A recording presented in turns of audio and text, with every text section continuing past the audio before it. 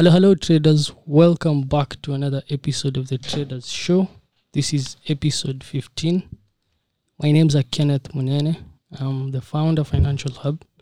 Today I'm joined by a couple of people. So on my right, we have two people. Caleb Sam, he's finally back. My co-founder, colleague, and we work together at Financial Hub. We have a new guest, Francis Kisavo, yes. Okay, we'll introduce Francis later. We have Lawi on my left. We're going to have an interesting show today. Basically, we'll be talking about trading. We have a new voice in the show. So we'll be talking about trading, all aspects of trading, all the way from the start of your journey to trading some good amount of cash. So before I jump into any details that we'll be tackling, I think it's important for us to give the market update. It's been a bloody week, a very volatile week in the markets. The VIX is up 6%, 6.5% to be precise. We're now trading at 22.97, up from about 16 sometime back earlier this week. Gold trading at 1781, coming back all the way from about 1725 last week. Oil 64, going back down from 67. The pound is trading at 1.3706, GBP AUD 1.9092, Euro USD 1.1676, Euro Yen 128.2. The Dow finally breaking the 35,000 barrier to the downside. We're now trading at 34,750. For me, that's a signal.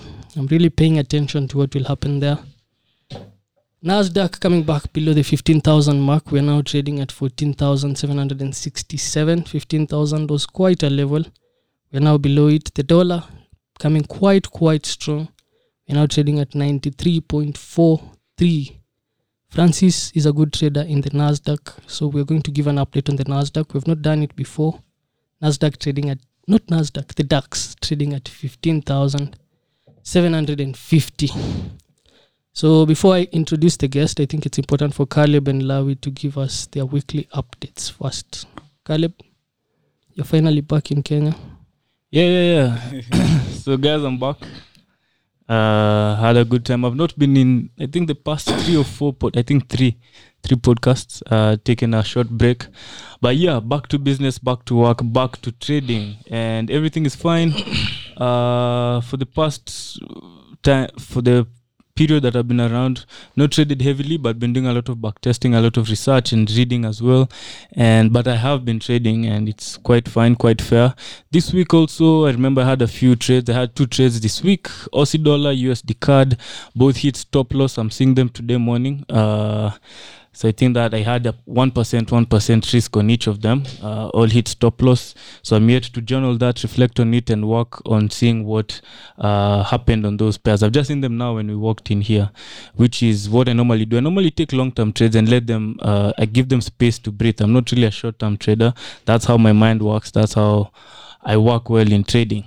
Apart from that, everything is fine. I'm happy to be back, and yes, we'll have an interesting talk today, and I look forward to it. So that's it from me. That's nice, man. Okay, personally on my end, my trading has been a bit slow also.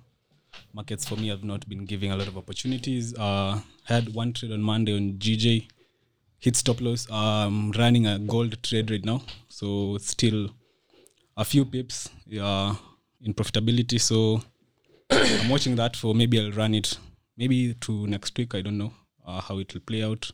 There's some volatility coming in, so the dollar is pumping also. So maybe the gold might dump a bit, a few hundred pips maybe. So apart from that, I've had also an oil trade today morning, which hit stop loss. So those three trades have been my market watch for the week. Other than that, just office errands and mentoring our students. So that's all for me on my week. I'm glad Francis is here today, one of our office mates. So we'll also be having a wonderful session with him and be glad to learn from him also. I hope you guys can also learn from him. Yeah. Yep. So guys, at least you've heard my colleagues are doing well, but I've heard this is a losing week on my end. For me On my personally, I have, I think, 3 trades. I had some oil longs early in the morning. Can see towards London, I've been taken out. I had some Dow shots, at least made money on that. And I also have some gold shots currently that I'm watching. Anyway, now let me introduce Francis.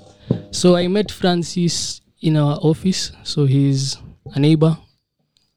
Just the next door, I think 3 or 4 steps are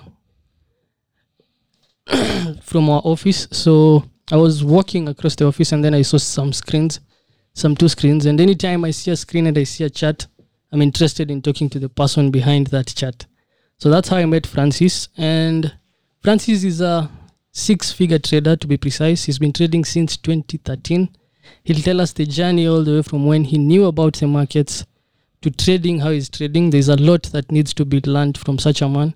There are very few people, I think, in Kenya who are trading, and there are even fewer people who are trading a 6-figure account. So pay attention and try to learn as much as possible from the man. So we have a set of questions that we'll be using to guide the conversation. But basically, we'll try as much as possible to answer the questions that you guys have been asking us, the questions that us guys think are important for you in your trading journey. So to start off, thanks a lot, Francis, for showing up. And how did you get started in trading? I think that's the first most important thing. How did you land on the charts? So thank you guys for having me. Welcome. It's a pleasure to be here, and it's good to know, having other traders, people in the same field. You find, being a trader in Kenya, you find the majority of the people are in regular work. So whatever you go through, it's very difficult to explain, to understand, for them to get you. So it's good to know people like you guys who are in the same field. So going back into the question, how I got into trading. So my background, education-wise, I did economics and accounting. And when I started, even like way before, I knew I wanted to work in the financial market. Back then? Yes, even like back then, like even when I was in high school or whatever. What year are we talking about? I was in high school. I finished high school 2004. And you knew the market back then? Yes, I knew. I was in a. It was 10 years later. I was in a very good school, Light Academy, and the thing about that school, Light in Karen. Yes, that's the one. Okay. The thing about that school is that you got a lot of exposure. Like there are in that school, it's a proper mix of people from all over the world, all over, just people with different experiences. Yeah. Okay. And this is for me, having come from a very regular primary school. Yeah. And by some chance, I found myself in Light Academy. Yeah. And then there, I had a computer teacher who were learning programming and stuff like this back then. 2004. Yes. Yes, you had to Ahead of your time. But it's this thing, basically just exposure to the internet and things that are happening. I knew because I there was this guy called Terry Ryan. He was the chief economist at the central bank at the time. So it was somebody, because I had seen him, heard of him, like I aspired to be like him from that economic perspective. But then I now later with more learning, I realized there is another side of the financial market I can get into and get paid, basically. and get paid. So that's how I ended up doing economics at the university. Which university? Nairobi University. Okay. Nairobi University, 2006 to 2010. And now, and so when I got into the university, so I knew about the trading element. So I was even trying at some point with some friends, trying to exchange currencies physically, moving from one broker to another broker to try to find some Forex bureaus. Yes, Forex bureaus, trying to get some arbitrage opportunities. Get a good quote at the bank and go and give it out initially or something. Serious? For a better rate. Yes, walking around with No, real physically. physical cash. All not trade physically. Yeah. But then, so that was then, and then we finished campus. Then life came, and with life it comes. No Johnny Kazi, You must work, get your bills paid and stuff.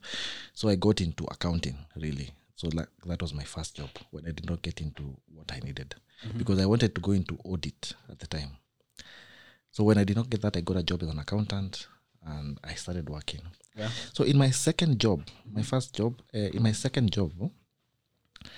days into, or even like 3 weeks, a week or so into the job, I'm seated at my desk. We are like several accountants. It's a big room. It's a big company. It's a listed company in the stock exchange. So we're in this big room as accountants. I'm handling my own docket. Then, like the way desks are divided, I stand up at some point and the guy across, like directly from me, the one I can see his screen, I see him hide some chats. Hiding. And just minimize. And like when you see those chats, you just know. Like the way Ken, you said you saw some chats, as in you just know that. That's like I knew it must be something to do with currencies or markets. As in, for me, trading investment is something I've always done. Like even when I was in campus, I did all the IPOs that came out around then.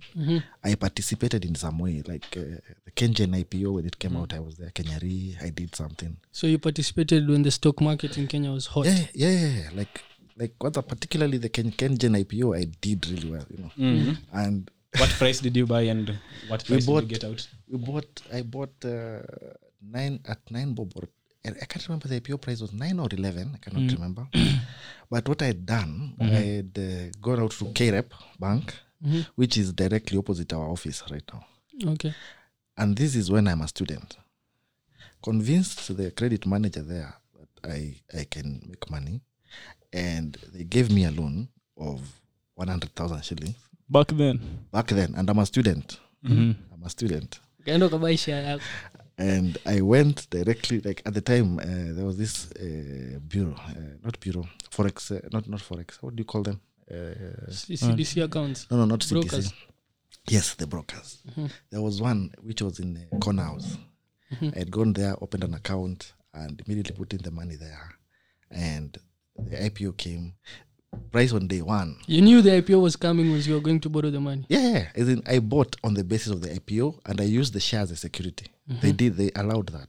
And so we got in day one. So what happened was that there was a serious oversubscription, extremely high. As in, there are people who bought shares for $1 billion, Bob. For Kengen, like Kengen is a very good company. It's a very good business. It's in its own niche. There are no new entrants. There is no competition. Maybe now competition has come in. Yes, the market is there. Like it's a very good company with good cash flows and everything. So it was a good investment opportunity. So what the people who are giving out the shares decided for everybody who applied, we are going to give them 100,000 worth of shares. And that's what you had? Actually, and that is exactly what I had. So I got the maximum allocation possible. Actually, I got a refund. They gave around 67,000 or thereabout. So I got a refund of 33,000. And then for my shares, day one, you see, all these people who had their funds refunded, day one went to the stock market to try and buy. That day one, I sold mine at like 49 bob. Serious? Day from one from 9 bob. To 49? 49. Day one of Kengen opening at the NSC. Back then, the NSC was at the Nation Center. That day, me, I sold mine. I got out, took my money, paid my things, and worked out. And that's how I got into like that investment. So by the time I was finishing campus, I knew the kind of things I wanted to do. Okay. So I did Kenyari. Kenyari did not do so well. I did Safaricom. Safaricom did not do so well at first. Like it went up a bit, then came down. Yeah, I remember. But for me, Safaricom was like a long-term objective. Like in fact, for me, investment in shares is usually just long-term. It's rarely speculative. So like you just buying them for the dividends, for your retirement, stuff like this. Okay. So when I saw this guy, he had an MT4 chat. We got talking. We immediately became friends. Like immediately. Trading in a form. Yeah. Like we just became friends, and him and his cousin and some other people who were trading. So that's how I found myself now into trading. This was now in 2012, 13 thereabout. Yeah. So this is around December. So I've seen MT4. I've learned that there is a way you can do this in an automated fashion. So now I'm into like, at this point I'm not doing the physical walking around that I was doing when I was in campus. We had a lot of free time. But now I'm working. So I have this automated way to do it. So I started, getting to learn Forex Factory, Baby Pips, these places, the usual Maybe places. this was there in 2012. Yeah, the School of Pipsology has been there for a bit. Everyone has passed. Yeah, and that school is like, I think that school has everything you need. If you go through that school, All the best. it's like a proper school, and it's free. And like it was free back then. It was still free. It was still free. Then there were those traders. I cannot remember their names. They had funny names, good names, trading sort of acronyms. Yeah. So I was following these people, trying to see what they're saying, like the weekly, their reports, stuff like this. But at the end of the day, I was trying to. My friend is called Elias. I'll send him a link to this. He'll watch this. Elias had been doing it for a bit, so he knew a few things. Here and there. So like he helped me at the start to try to know where to go. So like those things for Forex Factory, Baby Pips and stuff like this. Yeah. So, but the one thing he told me and showed me was like, what do I need to do? You need to get a strategy. You need to have risk management on point. So now I was just trying to learn this. Now, as to the strategy, as to what, now that is where I was moving around Forex Factory and all these other places. And Forex Factory is also a very big pool of resources. Yeah. So and some other places. So I got a lot of the initial ideas, which I tried. Some worked, some failed. But basically, I was into trading at this point. Yes. Okay. And nice. The internet, how is it back then as compared to now? Your school Wi-Fi kweli ilikuwa actually, it was the Pentium 4, the computers that is. But internet was good in the sense that you see, I was trading and working, and my employer had 100 Mbps. So so you'd use it vizuri sana. Very good. But the thing back is, home, you were just using Safaricom. But I wasn't trading a lot. I wasn't. The thing is, I have never been those traders who work like overnight and stuff. Just specific times doing my thing. Okay. That's just been it. Yeah. So I never. There was a time that came when I needed the like overnight trading and stuff like this, but this mobile internet is sufficient. Yeah. Because in 2012, mobile internet has been good since around 2005, 2006. When did they land? When did they land that cable in Mombasa? Even before that cable came, we had internet has been good in Kenya. We are very lucky. As we were young, man. Undersea cable. I don't remember. There is the undersea cable which brought fiber optic into the country. Yeah. When that thing came is when internet really blew up. But even before then, it was the days of cyber cafes and stuff. Internet was still available. Yeah. In fairly okay enough. Trading, you don't need like, I don't know, 100 Mbps. 100 Mbps is overkill. Even 1 Mbps is good for MT4. Yeah. Very good. Very good. True. Okay. And how did you like transition now from just learning everything you had to your first live account? So I have had friends in this business. So my friend happened, a guy we were with in high school called Duncan. Duncan, he happened to know what I was doing, or I told him, I cannot remember. And he was like, it's 40,000. Try your luck. Why don't you go and try this thing? Serious? Yeah. We were seated at that Savannah across the road. I know it, yeah. Yeah. So I basically just got started like that. That was my first real $400. Yes, $400. And how long did you last before you were out of business? I like the fact that all of you know what is happening. I don't have to say what happened to that one. Yes, we all know. How long did you last? So it happened. But the thing about that account, demo is one thing. You were demo trading for a while before you can demo all you want. Like you demo. You demo to Mount Kilimanjaro. But demo can never equate real money. Never. And the emotions that come with real money. And real money need not be $100,000 or whatever. It could be even $10 shillings. Yeah, exactly. Yeah. So that account taught me. It basically opened my eyes to trading and what trading took. What it takes and that side, the emotional side of it. But the crazy thing I can tell you guys now, even then, like after that account and the experience I'd gained maybe for a year then, I thought I knew, I'm good now, but I realized I knew shit. I did not know anything. Even when I thought I knew, Exactly. I did not know. And the thing is, I did not know. Exactly. Yeah. Good point. That's the problem with traders. Yeah. So you think you know, but you don't know. yeah, as in, I really thought I knew, because even after that, now I traded a bit, got in my own money, trading,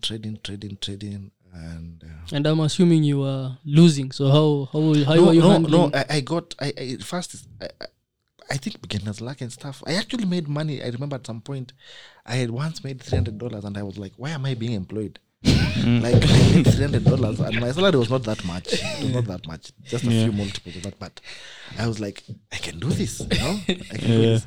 And so I was a bit, you make money, lose money, make money, lose money. You find it's like all the money you make, you give it back. All the money you make, you give it back. Yeah, like, so there was that a lot of whips or volatility. Yeah, as in my portfolio, not necessarily in the market. My portfolio. So there was that, and but at some point I felt it's as if I have become quite good. So I decided to quit employment so that I can do this Full time. Yeah. And at this point, I had acquired, I think, around $5,000 in savings and stuff to start the business. So I did that. That was in 2015-16, I think, yes. And before you did that, you had at least a track record of a few months trading well, and not even months. Like since I knew trading, I started trading. I never stopped. Like even and you were always live. Even that $400, I took it in within the first 3 months of trading. It's in errors after errors. Like I learn on the job. Yeah, basically I've learned on the job. I've lost a lot of money on the job. So that's how I started and got into real life, basically trading. Okay. So now the money that I had saved, I put it up for trading, because now I think I was I knew a few things. Yeah. It took very long before I could be wiped out of the business. Okay. Yeah, it took very long, but that long I don't mind it, because it was just experience, really. It was just experience. Yeah, so it took very long, and actually, what took me out of that, basically, I finished my chips on that, was because now I did not have another income. So if I don't have money for rent, already I'm living alone. I have my bills and stuff, so I would just have to go back to that account. Okay. Yeah. That's So one of the things now, maybe you can tell your people, your guys, is that you don't quit so that you go and start trading until you're like really profitable. exactly. Because what happened before I quit was that with that money, I already had the money and put it in trading. I made $700 that month. Then the following month, I made, I think, $300, $400. And I was like, it's fine. It's not like my job, but it will give me something. Some time. And then I'm independent, and then I can, because, I was working in finance at a fairly high level. Yeah. So my time was really engaged, and Okay. there was a bit of traveling involved. So you find I don't have time for trading. So Yeah, I in my mind, I was telling myself, I've made this money without really applying myself as I should. Yeah. So I was thinking, the thinking was, if I apply myself, You'll make more. I should make at the very least, equivalent to Your What job. you're doing. what I was earning at my employment. Yes, but I learned after going out. Yeah. I think the fact that I was working was a good thing for my portfolio. Yeah. It was Because not, when it I was did not not- a disadvantage. It was not a disadvantage. It was a good thing, because I did not get to overtrade. I did not get to be on the markets all the time. And so over time, because now I'm there a lot, your opportunities for losing are more. You're maybe making more mistakes, Yeah, over trading. Psychology. At that point, psychology had not even started. Like in my mind, I was just working. Thinking back now, I honestly, as in I knew, like there are these things but you're not really applying. So Yeah. I knew psychology was a big thing, but to be honest with you guys, at that point, thinking back, I was still working on my strategy And and risk management. I was not work. I wasn't really working on my psychology. Okay. Yeah. Maybe you can go on to the next question. And how do you, like, now I'm sure you've now formed a solid strategy around how you make decisions in the markets. I feel like it's based on technical analysis because I've interacted with you.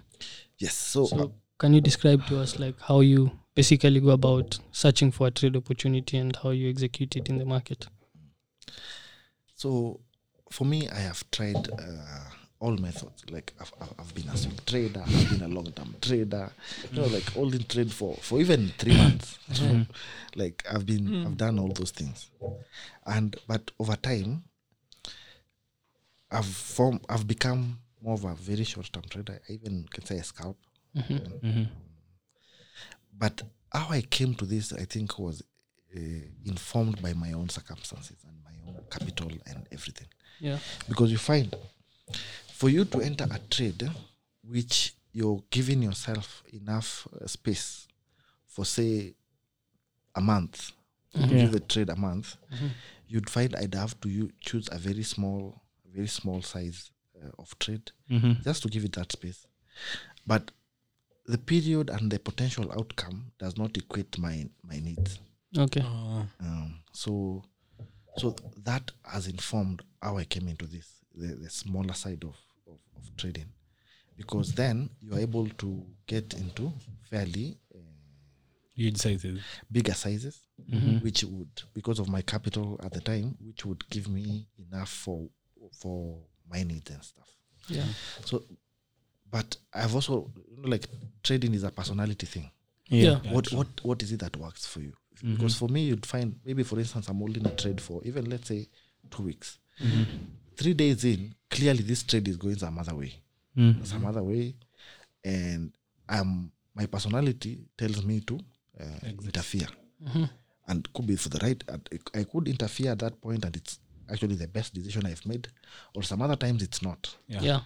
So there is that element of my personality and what works for me. Yeah. And so I do trade. I do very short-term trades. So you wanted to know how specifically I identify opportunities. Yeah. Like, what do you look for now? So for me, I'm into reversals and continuations. So like I'm looking for on a downtrend even. Like it could even be a very strong trend. I'm looking for those small pullbacks. So you're betting against the trend. Betting against the trend, but not necessarily. So like now I find myself I'm doing both. I could be like, like there could be like a small pullback, which is really just a continuation signal. Yeah. So you're trying to choose Capitalize on that. enter the same that kind of trade. So, but you'll find now I wouldn't say I go against the trend all the time, because there are certain, like in my trading plan, there are certain things which I look for Okay. before I even go into the specifics of like what specific trade I enter. So, like for instance, I wouldn't be trying to bet against the trend outright. Okay. So if the trend is clearly a trend, like now for instance with the Nasdaq and whatever, Yeah. you will not find me trying to do longs. And this is you can even say in the 15-minute. Yeah. A trend on the 15-minute, I would not be trying to go against it. It Okay. could be not a trend in the 4-hour at all even, Yeah. but I would not be trying to go against it, because the sizes I use, you find they are quite significant. So even a 50 pip stop loss is Quite big. it's actually quite big. I wouldn't be able to to support that. So first things I'll be looking at, what is the direction of the trend. So Okay. that's the first thing. I use moving averages a lot. Where is the price vis-a-vis certain moving averages? Yes. If it's above, below, that kind of thing. And then now trying to choose the specific entry points. And now those entry points will be based on those pullbacks.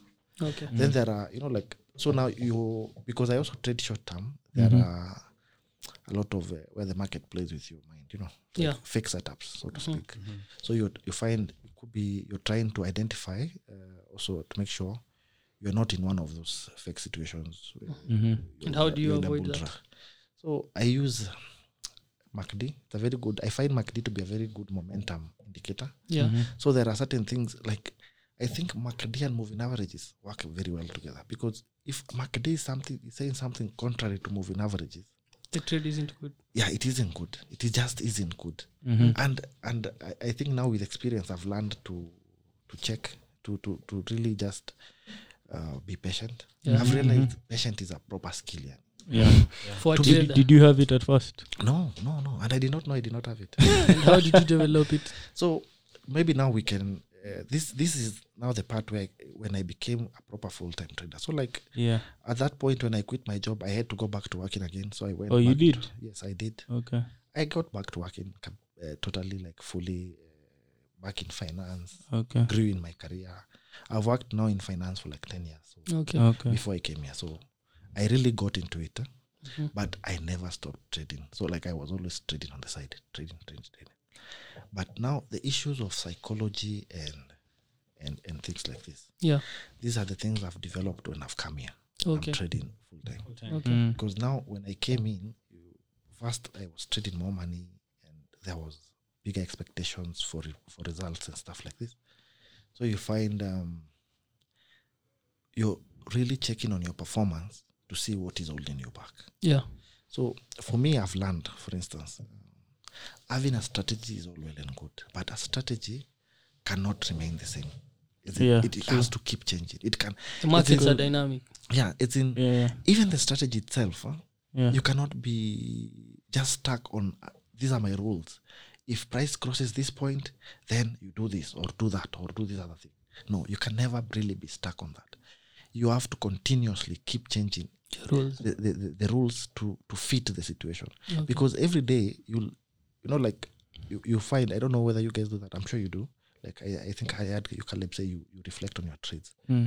When you do reflect on your trades, you do see like maybe potentially a mistake you did or maybe a new lesson. You're like, so if this does this, then it need not necessarily fit your strategy. Yeah. So Okay, you need to include that in your new thinking going Yeah. forward. Yeah. So that is the thing I think for me that has helped me really actually change my performance from being up and down to more or less. I wouldn't say I'm there yet, to be honest. Guys. True. I feel I'm still learning. I'm still growing exponentially actually right now, because now I'm doing it full time, and I think for me the stakes are higher. Yeah. I find that the stakes are higher now. It's not like when I was younger I had the option of working and trading can go to can stay, Yeah. but now I'm doing trading as my full-time job, main job. So it is important for me to produce some results. Yeah. So with regard to strategy, I feel like a strategy has to keep changing throughout, just throughout to fit whatever is currently Market environments and market environment is also happening. personal And then also to fit your mentality, your mindset, your thinking. Mm. Because you'll find, for instance, I had this problem where a candle is not fully formed. Yeah. It's still Forming. forming. And you're in. No, at that point, you're thinking it will do this. Yeah. Yeah. This is what you're thinking. You want it to do. Yes. What you You're want. thinking this is what it will do now, because it has already started doing it. Will do that. But this is not a candle which is not fully formed. True. Then you make a decision at that point when it is still developing. At that point, it suits your thinking, Yeah. and then you make a decision. Basically, take a trade one way or the other, Yeah. and then it actually continues your way for a bit. But by the time the last 10%, if it's a 15-minute candle, the last The last 3 minutes, 4 minutes. or 5 minutes, like then it changes direction Completely. entirely. And by the Shows time a that new thing. by the time that candle is complete, it's a totally different candle. Yeah. It's a shooting star or something. A new Yes. trade idea. It's a new trend idea, and then you're already in. Yeah. So like these kind of things, thinking of when do you make a decision? So like that, put it in your mind and sticking to it. That a decision can only be made after this thing is complete. Yeah. I don't know whether you guys have that challenge, but I used Yeah. to. I used to have it a lot. I wouldn't say I don't have it, but I've reduced it significantly. Okay. Yeah. So And was that due to many losses? That problem, I think, also comes from the fear of missing out on that move which you are anticipating. yes. That's why you just can't wait for that 4 or 5 minutes for the candle to close. So you enter the market because you fear, hey, if I wait for the next 3 minutes, Then this market will easily go and Exactly. take profit. And sometimes And you're then- left by Yeah, the and sometimes you're left. It's Situations true. you're Exactly. lucky. It's very true. Yeah. And the thing is, situations the also, markets let's say will like lie. you're waiting for a pinball or a shooting star to close. So you, like what Francis was saying, you know this is the way it's going to close. Already know. Then now you're like, if I take here, it's earlier than where it will close. Yeah. You get my point? Like, yeah. I'll have a better risk reward. Exactly. Oh, so Mawongo chasing too, a you're risk telling reward, yourself, Yes. I'll enter early. Before it closes, it'll close up here. Let me enter here. No, So your pin bar doesn't form. Exactly. Yeah, true.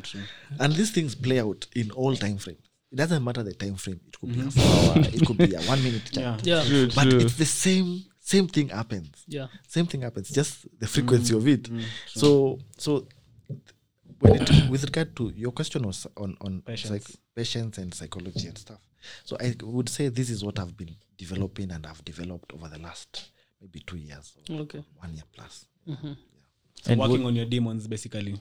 Yes, working on myself really. That's really my, because I think I have hammered down on strategy. My strategy works for me. Okay. I am able to identify those pull backs and Yes. act on them. Yes. I'm able to identify continuations and act on them. Yes. The strategy is on point. Yeah. It's actually very much on point. I love my strategy. It was never always on point. It has You grown had to be. It has grown Work to on be. it. The rate. Yeah. Mm. But still, you find I am having challenges, and so I'm asking myself now with the reviews and stuff, what are the challenges? What are the challenges? And I find it's not always about your trading. It's not about necessarily about your risk management. It's just you. Yeah. You as an individual. And that is like, for me now, if I was to tell your traders something, it's just that will be like the biggest challenge you'll ever face. Yeah. Yeah. And That- probably the Managing hardest. yourself. yes. And not probably, definitely the hardest. Yani. Like, Yeah, true. to be able to master that. And I want to imagine after you're good with that, you'll find trading to be more enjoyable. Yeah. Because before then, you're wondering what is it that you're doing wrong. don't You're know. following your risk management. You have followed your strategy, and you're wondering what is wrong. Why is it not working? But now the thing is, and now this I think our challenge is our market. Yeah. Because in other markets, you find they have maybe, for instance, performance coaches, psychologists, Yeah. True. people who help traders specifically Map out such. with these kind of things. Yes. Yeah. Psychological problems. There is one I follow on YouTube. Yeah. She charges for fees I don't pay, but I follow the free ones. That's her So, name. but for the free ones, when you hear what they are saying, you find those are the actual challenges you as a trader face on your own, without speaking to anybody. Yeah. But now those traders in those other markets, they have this person who can help them track really what is in your mindset that is affecting your performance. And with that, they're able to track and improve on that performance. Yeah. But now for Kenya, for instance, where will you go? Do you have Like we don't have like great psychologists in this field. No, we do have great psychologists in Kenya, just not Yeah. in people trading. who help in trading. well Trading performance. psychologists. Yes, Yeah, yes. yeah, We true, just true, don't. true. So we are forced now to work with these Books. books, Videos. videos and stuff. Mm. But it would really be helpful. It would improve the process Yeah. Yeah. if we could have such people In the market. in the market. Yes. And, So you- and You think psychologists should try and focus on understanding trading more and try to find an issue? There's a business there. That's what you're trying to say. In the next few years, someone will. There is a market for performance. Yeah. Performance coaching. Coaching. There is there, because performance coaching is not just on trading. yeah. It is on everything. Yeah. And I don't mean motivational speakers. Like your house, yeah. Yeah. Like there people is- who'll give you tips and tactics. There is a guy, I'm forgetting his name. When I remember the name, I'll tell you guys. But this guy was a performance coach for a football team, and it transitioned into trading. A professional football team, but transitioned into trading, and he's a very big now performance coach. He has a book. Called? I'll find it for you. Can just chill. Okay. So Yeah. these kind of people, I read that book. It's a very good book. I'm sure you've read it. I read that book, and it is the experiences that we face. But now these are the ways now I've been able to Is to it know Mark the Douglas? problems that I have, and now you're trying to Tackle tackle them. Yeah. Okay. Is it Mark Douglas? No, not Mark Douglas. Not Mark Douglas. Someone Steve Ward. else. Steve Ward. Okay. Steve Ward. Steve High Ward. performance coaching. High performance coaching. Yes. That's the book. Yeah, Yes, yeah, that's that's the the book. You've read it, eh? Yeah, I've read it. So the psychologist I follow from Australia, she's called Mandy. You know her? Yeah, you told me about her sometime. Ah, back. I told Yeah, you. Yes. Yeah. She's really good. I She's find on out YouTube. she's on YouTube. Mandy, what, or just Mandy? Mandy MPX or something. Okay. She's on YouTube. I find Yeah. her videos because she works directly with traders. I find her videos to be very relevant Yeah. for a trader, especially if you're at that point where now you're just working on your psychology. Because I don't think you can, or rather, at least my experience was, I never started working on my psychology and performance until I was okay with my trading. Yeah. Because I don't think you will worry about psychology when you're not even sure of what you're doing. That strategy echo in line. If you have not Yeah. understood such things, psychology is still not on your radar. And now, according to your strategy, the way you came up with it and all, so did that help break down now to come and know what to trade, like the markets you're trading, the pairs you're trading? How did you come to, and why do you trade them? Those specific ones that you trade. Okay, good. Actually, yes. So yes, I found you cannot trade everything. Before, True. previously, I used to have On like our watch list. I used to have like 20 trades. Pairs. So rather 20 pairs of instruments I'm looking at. Yeah. I have currencies, the golds, the metals, indices, commodities. I used to trade soybeans. It was a big thing for me. Serious. Big thing. Yeah. It was a big thing for me. But I realized I cannot, because every market is huge enough for itself. Like, unless you're really big, I think, unless you're managing a few billion, you're Goldman or something, Yeah. then you need to put 2 billion on soybeans, 2 2 billion billion. somewhere. You still have a few left. You put them on something, on coffee or whatever. Yeah. But if you're just trading the kind of money we are trading, even if you get to $10 million or even 100 million, Yeah. you can still work just on one market. Yeah. True. So with that realization, I narrowed down my markets to the markets that I performed best at. Okay. Yes. So I eliminated a lot of the currencies because they are good, they give you returns, but they don't work with my personality. And you also said they are slow. And Very they are- slow. Yeah. Yeah. So I just narrowed down to two things. I trade the Nasdaq and DAX. Oh, serious? Yes. that's Nasdaq and DAX only. only. Like, it's very rare for you to find me trading currencies. There is a situation I found myself where I'm forced to trade some currencies. So that's the only Times you'll break that. time you'll find I'm trading currencies.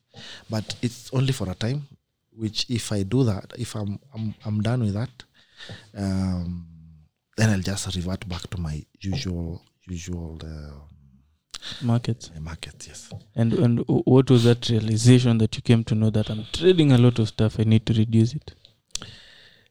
Being not knowing, you find it's really like now, for instance, with Nasdaq, I know what it is doing. I know everything that there is to know about Nasdaq. True. But if you ask me what pound dollar is doing today, I have no clue.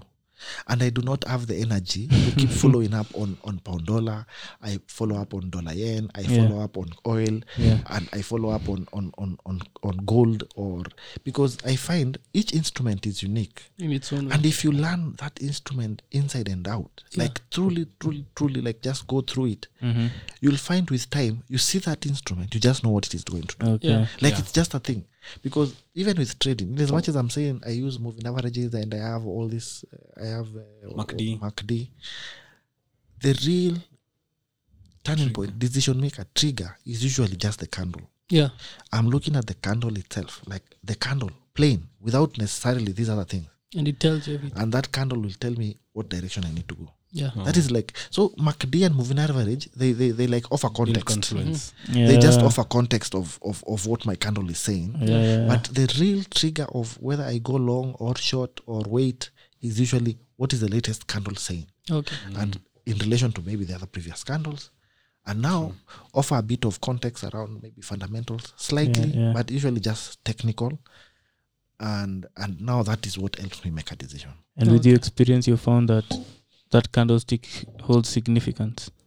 Yes, actually, I think it's Ken. We were talking about it sometime Okay. about how even at some point I would have the Ichimoku and Kinko Hero. I have stochastics and I have RSI. But most traders have passed through that journey. Like before you Started there. You're not really a good trader, or you've not done your research. Kama huja trade na hizo vitu yote. exactly. Haujajaribu bado hii You need to game. understand. Yeah, you need to understand. Like, as let's say you're having a trading conversation. Like when you listen to Ichimoku, are you familiar with it? Exactly. Imagine you are 5 years into trading and you don't know what an Ichimoku is. Like that knowledge is important, but you don't need to use everything you learn. The problem is when you start, you want to use almost all the indicators you learn. You learn MACD today, you're going to try it. And you assume that the more You're trying indicators, it. the better you will Yeah, be at yeah, predicting yeah, where true, the true. markets will go. Yeah, that's a Ichimoku works. It works for some people. Yeah, Yeah, exactly. all these indicators work work for some people. work for someone somewhere. Yeah. Yeah. So anyway, I have a question. So when you've decided to on a trade, on a trend setup, how do you approach position sizing? Because I've heard that you have huge sizes. So how do you approach that? In regard to risk as well, Ama. Yeah. Okay. So it's not so much. It's at the end of the day, it's just what am I willing to lose? That's usually just the question. Yeah. And the number is usually 1%. Mm-hmm. But I'm giving myself an allowance, so it can go up to 2%. But beyond 2%, it's just unacceptable. I cannot go beyond 2%. So you use fixed stops. Relative stops from 1% to 2%. Because I trade short term. You find if for sure it crosses that 2% level, then it's I'm no longer willing to play in that market, or maybe I'm wrong. But So it's an automatic close. yes. But if you've entered a position, you've given it a bit of space. Usually give it 15 pips, about 15 to 20 pips. Literally, actually, that's usually my stop loss. 15 to 20 pips. Yes. So if I've given it that space, after the 10th pip negative, it's, you see, like I could even be on the minute candle. I'm looking at the candle which has formed. If it is saying something different from what I was thinking when I entered the trade, chances are I'm wrong. But I still give it a bit of space because, with markets, you could, let's say, for instance, it's a reversal you're trying to follow, but you've entered a bit early. Because I've learned with reversals is that this will be the clear reversal. Like it's clear. It has come, it has bounced the first time. Yeah. It did not go, it came back to the same level. It has bounced again. It could bounce again and go, as you would wish, or it could come back, cross that level totally, and then now go back. Yeah. And then now go back. So usually that is what I'm looking at. What is the behavior? And this comes with having been on one chart for like forever. Experience. You know exactly what that chart does. Okay. I want to imagine that is what it always will do. Okay. So, and now either of two things is going to happen when it crosses. It could cross and go on, such that level was not truly the level that needed to be held. Yeah. Or now it could go back. So I'm only giving it a bit of space to allow for that sort of volatility. Because I don't know whether it's the big banks or whoever. People, there is a lot of that where just, especially like liquidity is being sought. So you'll find that level, there are a lot of top losses just below there. So those ones will be knocked out. So you always have your stop, not where everyone has theirs. Yes, I'm always trying to think, what will the big banks do? Okay. In fact, that's usually a very big consideration for me. Yeah. What will the big players do? So like you're looking at a market and you're thinking, what will retail players do? They'll put a stop loss here. They'll put a stop loss around round numbers. Yeah. They'll put a stop loss around levels. Key levels. Yes. So those are the things I'm looking at. Because even one of my I don't use it a lot, but I still do. Like there is a strategy called bounce strategy. Bounce. Just a bounce strategy, where if a price comes down to a round number, 15,000, even without thinking, You're buying. Just buy. Yeah, I've seen that also. Yeah, like just buy. Don't Quarterly even. levels, yeah. Yeah. That's Okay, quarterly okay. levels. Yeah, as in just buy, and it will go for 20, 25 pips. Then it will now come back and. Even But break. you don't buy it on the second bounce. Just buy it on the first bounce. Yeah.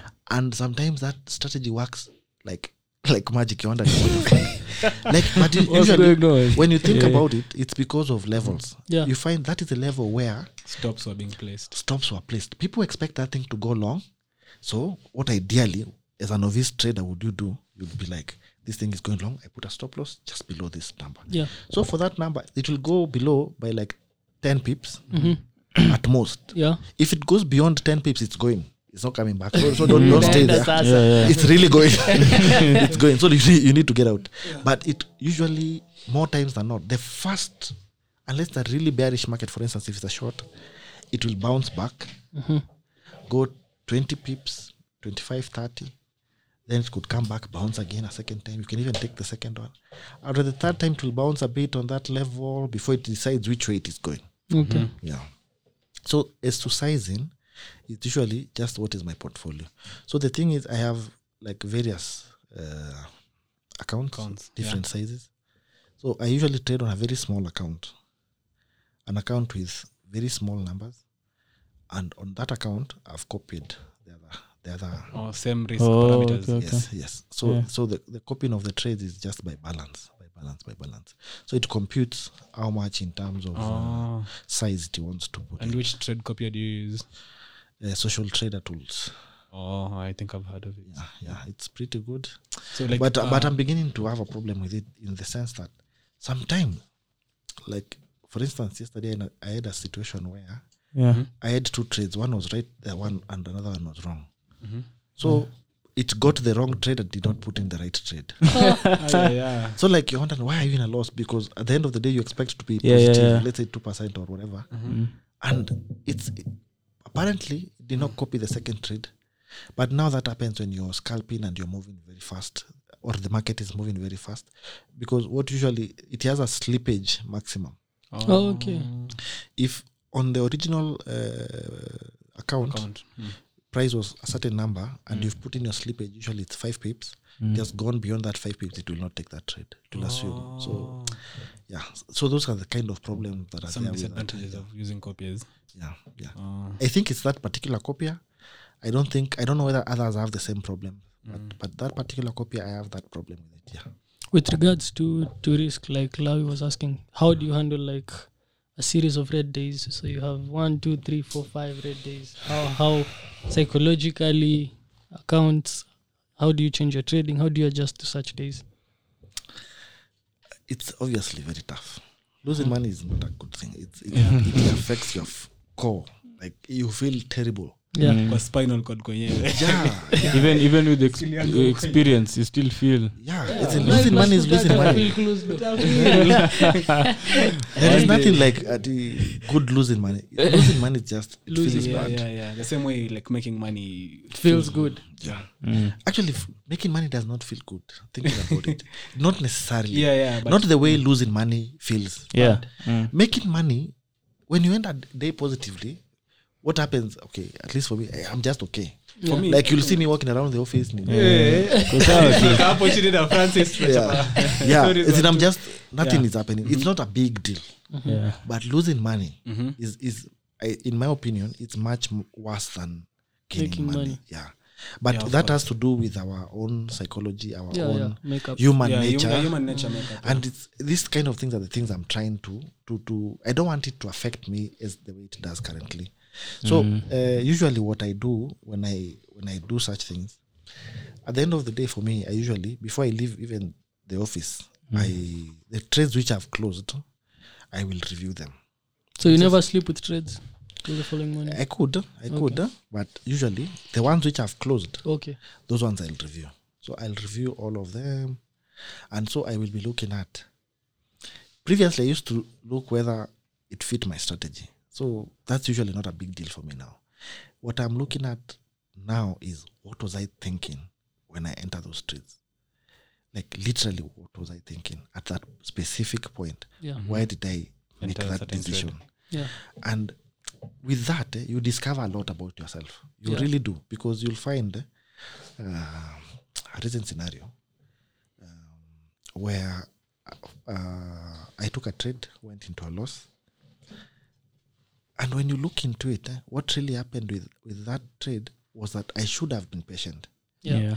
Because the market was just beginning to do some sideways movement.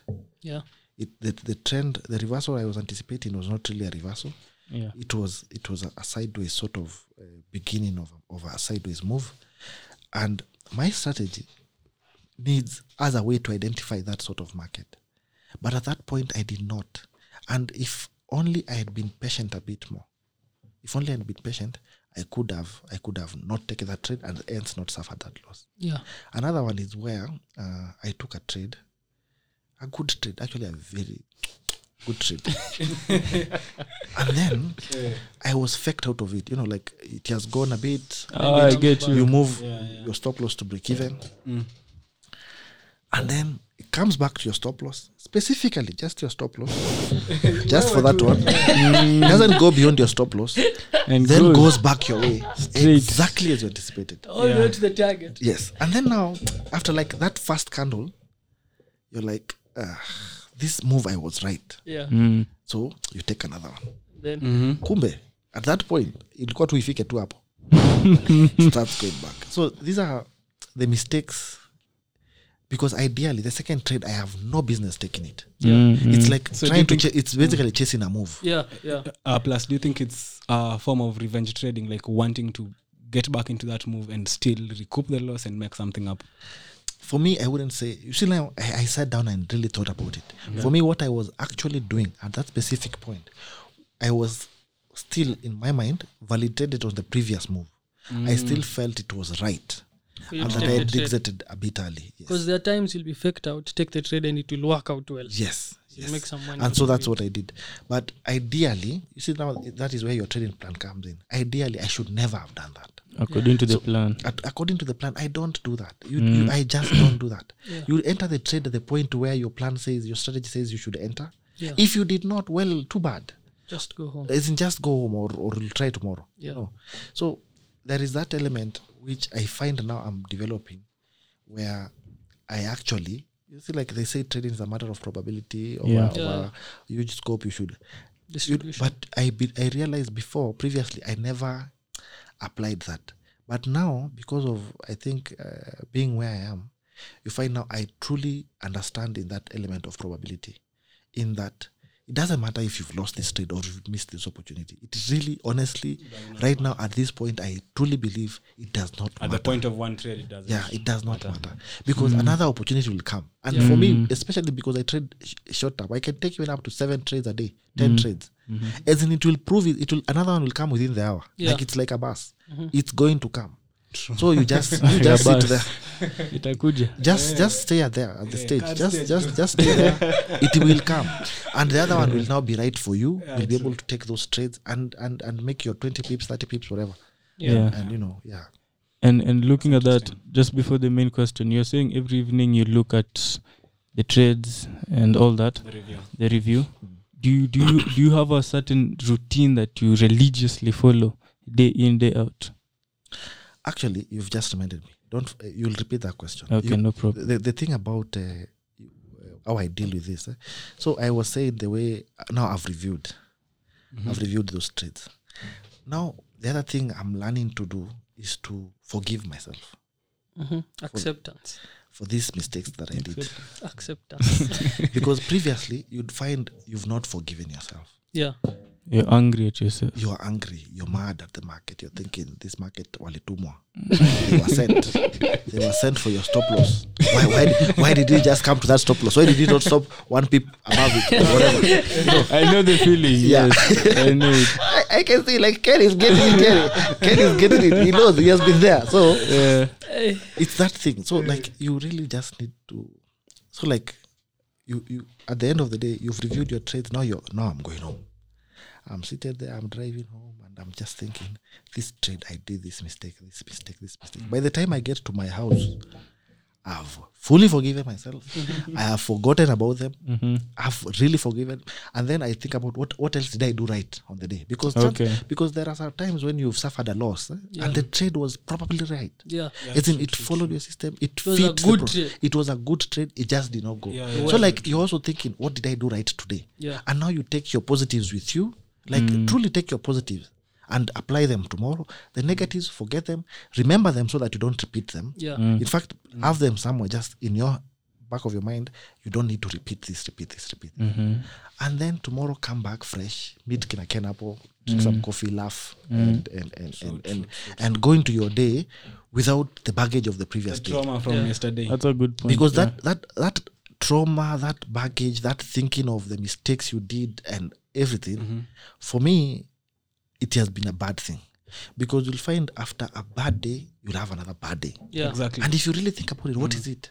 It's your psychology. It's just your psychology. Yeah. If it's really bad, you can even go away for a few days. You know, Yeah, like true. just don't come to the office. Like, I've had such days. just if you've messed up on a Wednesday, come back next week Monday. True. And that time off gives you time to, even if you were not forgiving yourself, you'll forget or whatever.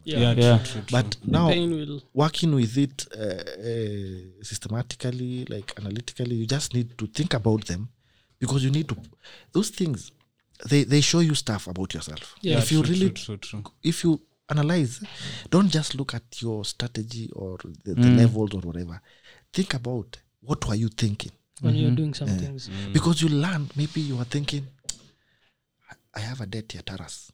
Afani lipe. If I should pay Taras money. Riga's rent. These 20 pips. You know, what is your motivation? These things, Yeah, true. I don't know. It's like, deeper. They It's affect deeper you than what you unconsciously, see. yeah. yes, it's not It's really deep. it's not just your mentality on your strategy, on your trading and all that. There are many I things. found myself that I did actions, I took certain steps motivated by things which have no relation to trading. to trading. Yeah, true. Like, let me just read this statement by Brett. I think you know Dr. Brett.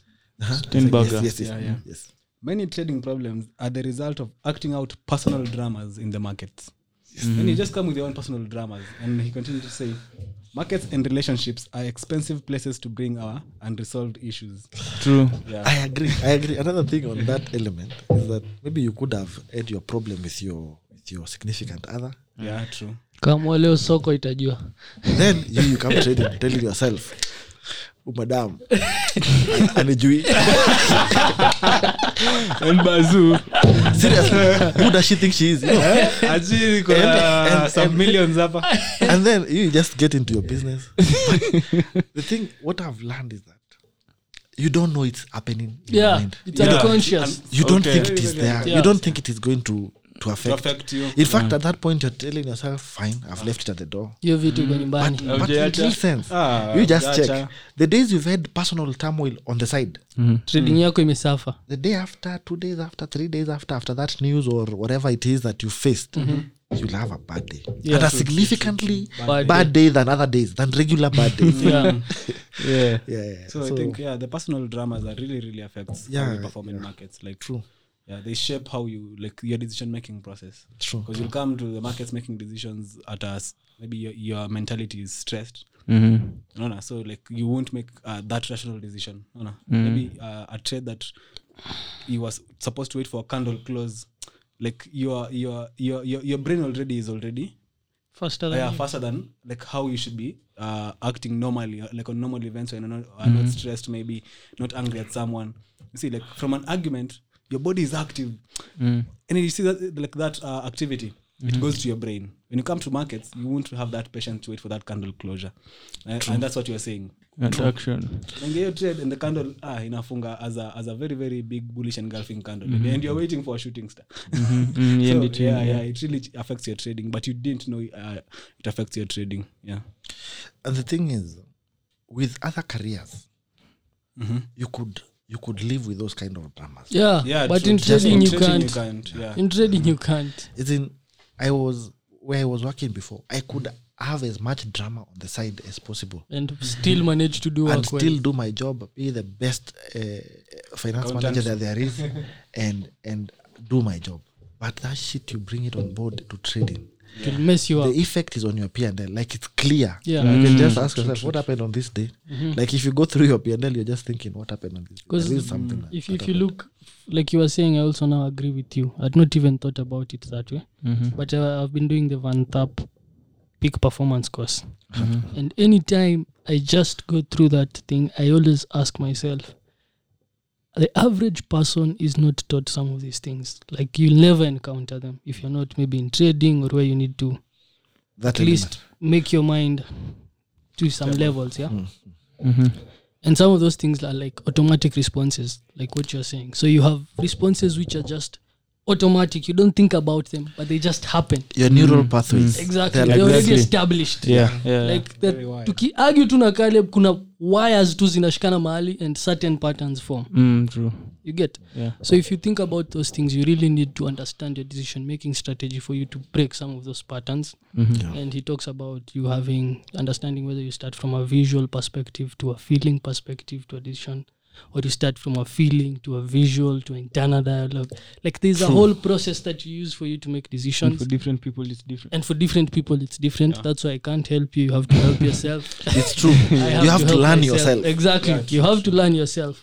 But when you learn such things, I think those things are very, very powerful. And another thing that I think I've learned is that some of these things are skills. They're not things that you're born with. They're skills that you acquire over Along the time. way. Exactly, over time. Because anytime now I make a decision, I try to frame it in that framework. Like, where did I start all the way to making this decision? Was it automatic? Is it something that I even never thought about but need to make your decision? Or is it something that I thought about, had this, the dialogue was like this, what were the side effects? Like there's a whole process towards doing that. It's that dialogue in your mind. Yeah. You need to know when you're making trades. Exactly. What was it that you were thinking? Exactly. It's how I The frame it. in my self-talk. mind. Yes. Yeah. The self-talk. What was I thinking? Why did I do this? Mm. Then you have that mental note of, I did this because of A, B, C, D. Yeah. Now, when you're not in a trade, you're free to think. So Yeah. you check whether this A, B, C, D Was fit your criteria. plan or your strategy or whatever. Yeah. Which I find now trading is a good area to be. Like you see, what you're saying, the other career, you could continue living with that. Now in trading, you have to work on it. Yeah. There's no other way. You're aware of it. You have to face the truth. What Ken is saying, accept it and work on it. Other careers you can live, continue to, which is a good thing. Now helps you improve, become a better person. Yeah.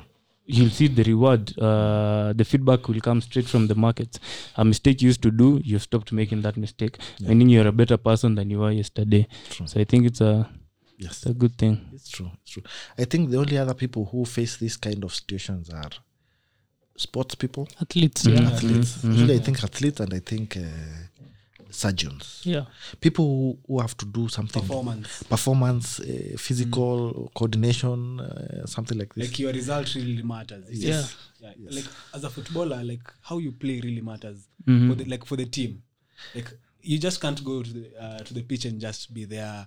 You see, like you really, really have to perform for the Yeah. team to progress. For instance, with regard to like, let's say for instance, footballers. Yeah.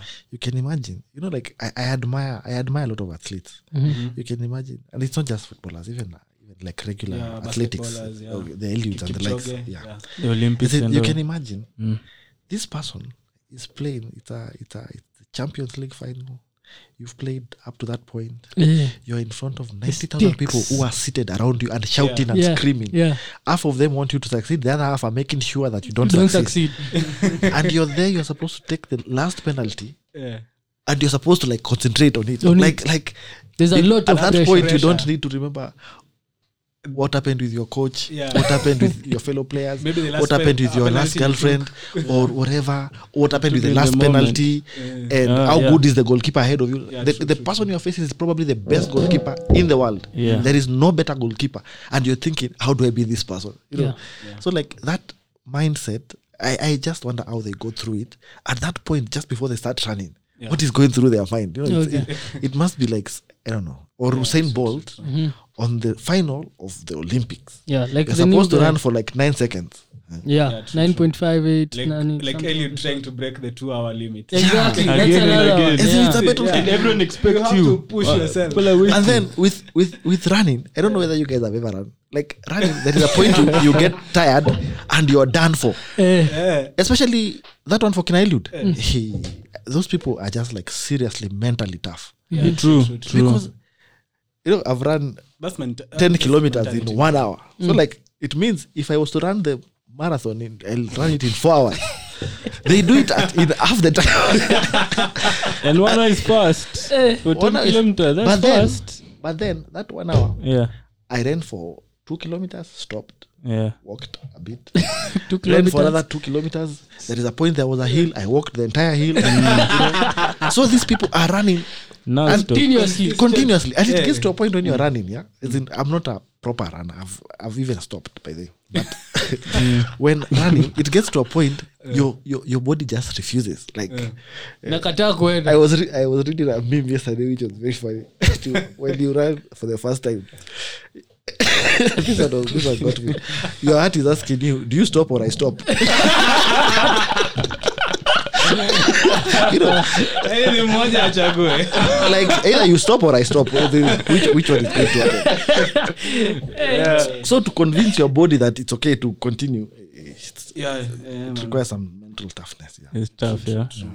So I was asking about the routine. Yes, whether I have a specific routine. Yes, I And do. to add on that, I'll also ask not only for the review, but also for your trading. Because Yeah, I'm yeah, aware yes. you don't have empty phone in your phone. You don't believe you should Yes. keep on checking your trades everywhere. I do have a plan. Basically, it's a trading plan. Like it covers everything around my trading. Yeah. And the idea is to just have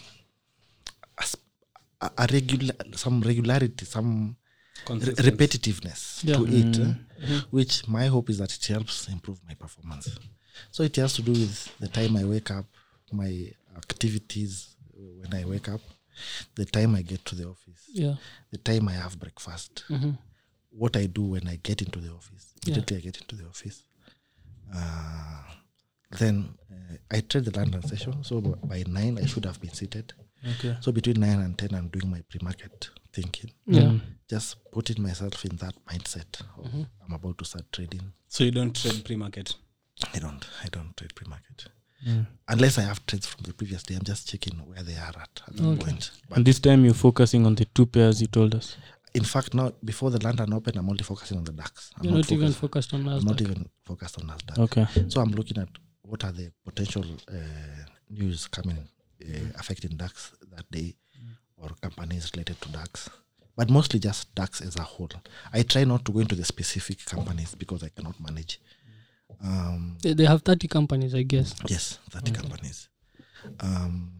Then the other thing I check is, so essentially, I'm trying to put myself in a mindset of trading. I'm trying to make some visualizing what I want to do. And I found this to be very helpful. In fact, the days I do that properly, I follow my plan properly, you find that I'm profitable. Because in that time you're thinking about because my strategy is a bit, there is an element, it's not set in stone. There is an element of my own bias, and it's what do you call it? Yeah. When it's just you deciding at that specific Discretion, moment. Yes, there is a lot of discretion involved. So I'm visualizing those setups. Like if you see this is what you do. This is where you put your stop. This is where you take your profit. If it does this, so I visualize this, and by 9, I have a bias of what I anticipate. I try to make sure that bias doesn't affect my trade, because if you have a bias, it could make you not take trades which are like self-evident. Yeah. True. So you're not fixed on the bias. Yeah, you're not fixed on the bias. You have it, but you're not fixed on it. You're trading what you're seeing. So these things which you need to make sure so that you don't make mistakes. That element, that 1 hour before the market opens, is very critical for that. So you're mentally rehearsing how you're going to do Exactly, things. you're mentally rehearsing what you're going to do. So 10 has come. Immediately you're either in opportunities or not. Okay. Whether you get in on because sometimes you can find an opportunity which was developing 5 minutes before the market opens. Market opens, volume comes in, it just fits into that and it goes. Yeah. And it could go for the rest of the day. Yeah. And I find that sometimes with DAX, I love opportunities within the first 2 hours of the day, and they're enough for me to even close the day. If I chose to, I would not even trade in the afternoon. Yeah. So it's those, because it's only like 2 hours. You have to make sure mentally you're there. So I do that, and when the market comes, take my opportunities, the ones I can take, either they're in profit or loss, it's fine, doesn't matter, provided you followed your rules, you haven't Breached your rules. in terms of, especially the level of loss, maximum loss per day. Yeah. So you try to leave enough space. If, for instance, you're just making mistakes, as in you're just out of sync with the market, there are times you are. Yeah. You find you're identifying opportunities just after it has finished. Then you take it, it goes the other way. By the time you get to that point where you realize it's wrong, you're trying to go the other direction, but that move has finished. So when you're out of sync, you need to identify that very quickly so that you don't do it a lot. You just get out. Then also just know what kind of market will develop in the day because now with DAX, enough times you will just you could potentially get a move for the day between those first 2 hours. A move which can make you good money even for a week. Yeah. Because if it breaks out one way or the other, up or down, doesn't matter, it could go up to 2 in the afternoon, and that could be like 100 pips, 200 pips, 150 even. So it could really make your day. So you don't want to miss that, because it could be the move for the month, which will cover all the small losses That you have. You occur in trying to get other moves. So I've realized when you take your moves when you can, when you don't hesitate too much, you just take them, then you could. So I do that. Then come the afternoon, I do the same again from 3:30.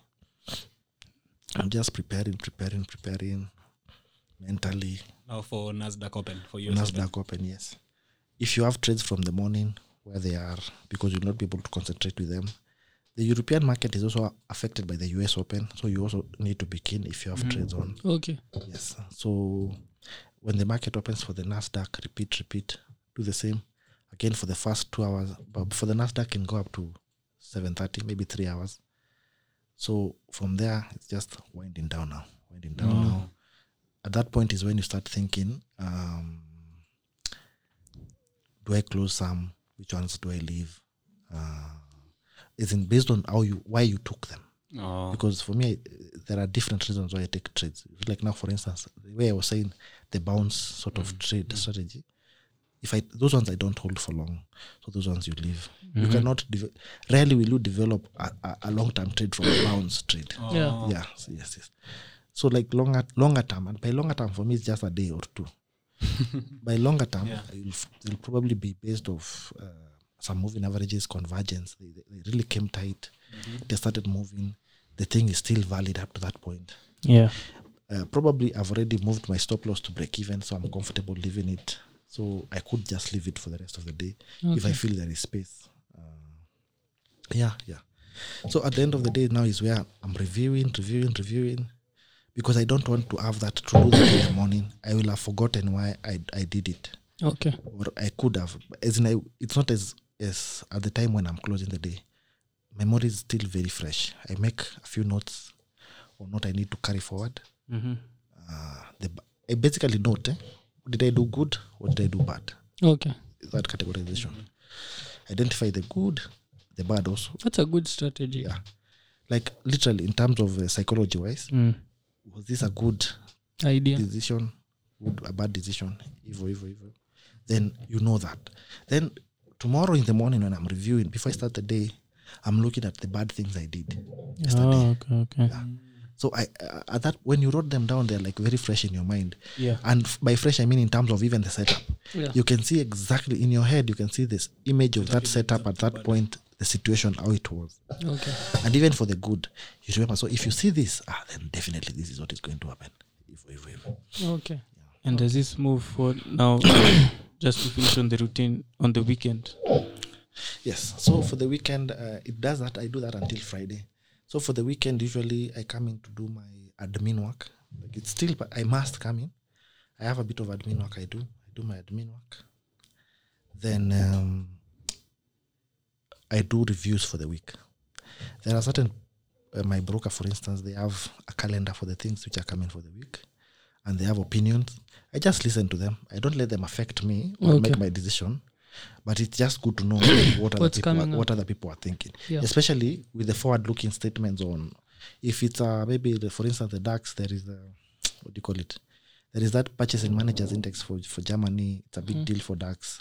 So you want to hear what are their predictions, and based on that prediction, so you in your mind in the course of the week when that thing comes out, you know if it comes out this way, generally the accepted thinking is that it should do this. Yeah. Or it should do that. But for me, because I'm a short-term trader, I don't let those kind of news affect me. Okay. Because with the bigger people, banks and stuff, they price these things in even before those things come in. Yeah. So you just want to trade what you can see at that point. True. Price action. Price action, yes. Okay. Okay. So since you're also trading on a prop farm and you have some experience trading there for a prop farm, I think you've done it for some time now.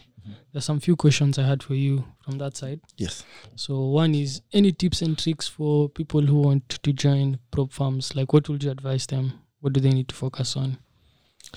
So, prop farms are a different kettle of fish. In one thing, most are offering money where you cannot have a drawdown of more than 10%. Yeah. My thinking is that 10% is a very tight drawdown, to be Yeah. honest with you. Because in the market that we trade, and given the return they also expect you to make in that period, it's literally 20 days. Yeah. In 20 days, they expect you to make a certain percentage. Then it means you'll have to enter fairly sizable trades. Yeah. Because you might have, for instance, a situation where you're being given 200,000. You're expected to make 20,000 and a maximum loss of 10,000.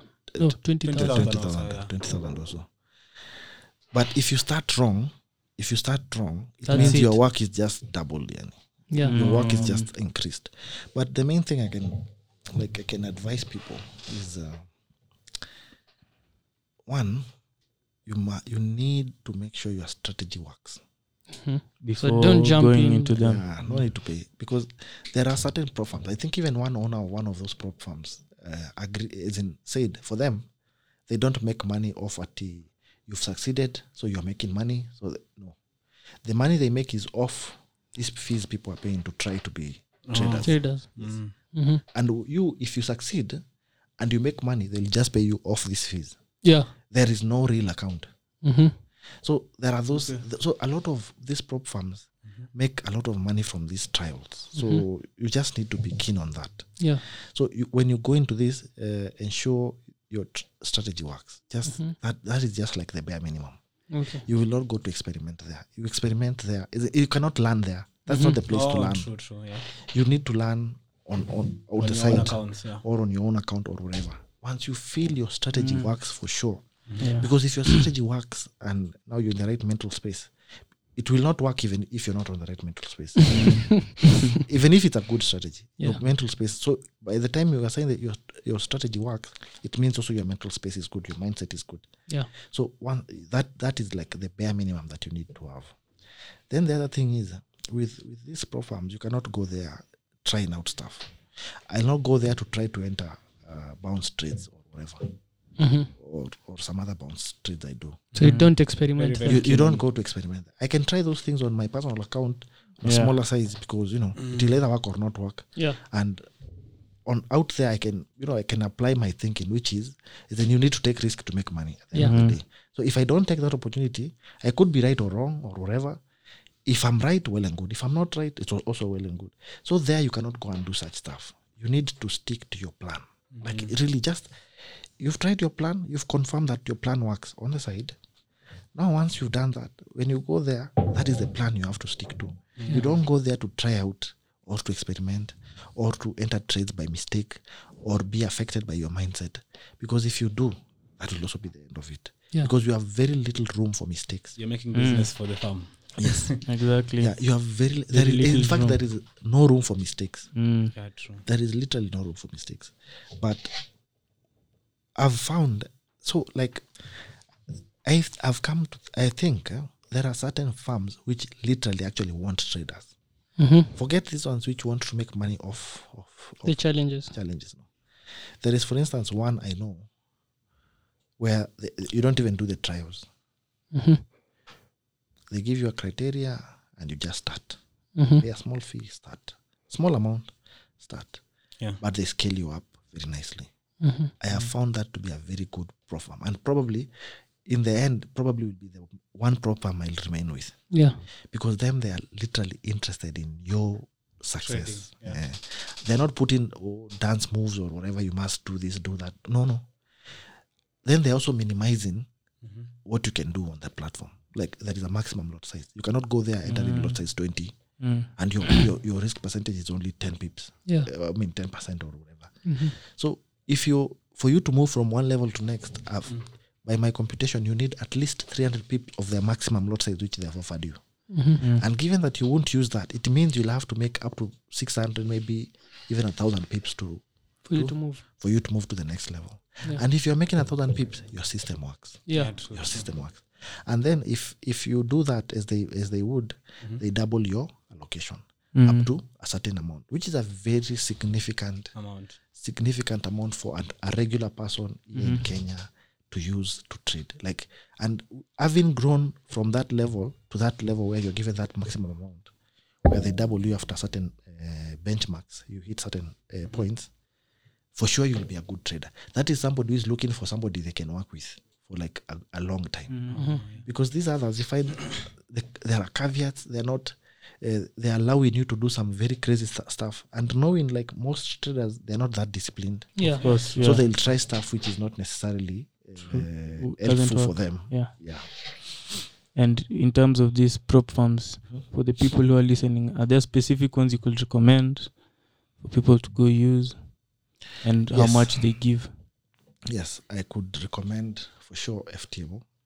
FTMO is a prop firm out of Czech Republic, but it's recognized internationally. Like in Denmark, in the entirety of Europe, it's like the best prop firm that there is for retail traders. They offer up to a maximum of $400,000 for That's trading. 40 million Kenya shillings. Yes, 44, 45. Yeah. So up to a maximum of $400,000. And all you have to do is pay for 2 challenges of 200,000 each. If you succeed, their criterion, which is make 10%, then make another, is it 5%? 5%. Yeah. Yes, 5%. Within a certain period, then you're given your allocation. Okay. And the good thing about FTMO is that their PR, their back office, their customer service is very prompt, very professional. Okay. It's on legit. point, okay. It's really on point, yeah. Then there is another one called My Forex Funds, MFF. My Forex funds. Yes, MFF. They also very similar in terms of the structure to FTMO. Not as good, but equally, but just okay, sufficiently good. Not as good in terms of just customer service and systems and whatever. But at the end of the day, if you're a trader, what you need to do is to trade. So you need the money and your system. So the system is working. You'll get your money. You'll get paid when you get in. And the other thing is that they are developing. They are newer than FTMO. Yeah. So they're developing in terms of their back office. You can see that they're improving every other month in their communications. They use Discord a lot. So for that one, you interact with them via Discord. Okay. Yeah. So they're also good. And they are better, in fact, because the cost of their $200,000 challenge is lower than the one for FTMO. FTMO. What you're supposed to produce is also lower by 2%. And I think the maximum drawdown is also a bit higher. So in that sense, they are better than FTMO. And they even offer a bigger maximum amount, which is 600,000. Then the third one is called Audacity Capital. It's the one I was referring. Audacity Capital. Yeah, it's the one. It's the one where you pay, yeah? Yeah, it's the one I was referring to, where they don't give you much. You just pay for the first one a certain fee, and then they give you for a start $15,000. You make 10%, you go to 30. Make 10%, go to 60. Make 10% on 20 to 40, 480, up to maximum of 500. Yeah. And every 10% you basically every 10% you grow up to a maximum of 500,000. I've also found them to be good. And them, they were, even before prop farms became prop farms, they were still in existence. They are like much older, but they were now doing, like the usual where you go do an interview, Okay. they take you in. They were prop farm even before the way Physical prop farms. the current structure of prop farms has come before. Yeah. Yes. So they were working in that sense. So those are the three I can recommend. I've interacted with to some extent. I'm with two of them. So in that, at least those ones I know. Potentially I'll get into the third also, but we'll see. We'll see how it goes. Yeah. Okay. So now, since you've told us you've participated in the share market, you've also participated in the forex market, you now trade indices. What do you think about the crypto market? Are you trying to look at it? No. So the crypto market, it is here with us. Yeah. It's not going anywhere. Yeah. But for me, I invest in what I know. I am those people who believe that you can never be a passive investor, in the sense that you just don't go and buy shares, for instance, Then and you you let wait. them and you just let them stay. And I learned that thing the hard way. I had some HFCK shares at some point. Actually, I still do, but It's like you had forgot. no. The thing is, it's like, think about it in terms of our trading. I basically got married to the position. So like it got bad, then it got worse, And then and then it got even worse. Yeah. Then it gets to a point where you can never sell them. Really. Really so well, just- That's how much is They're now retirement funds. basically.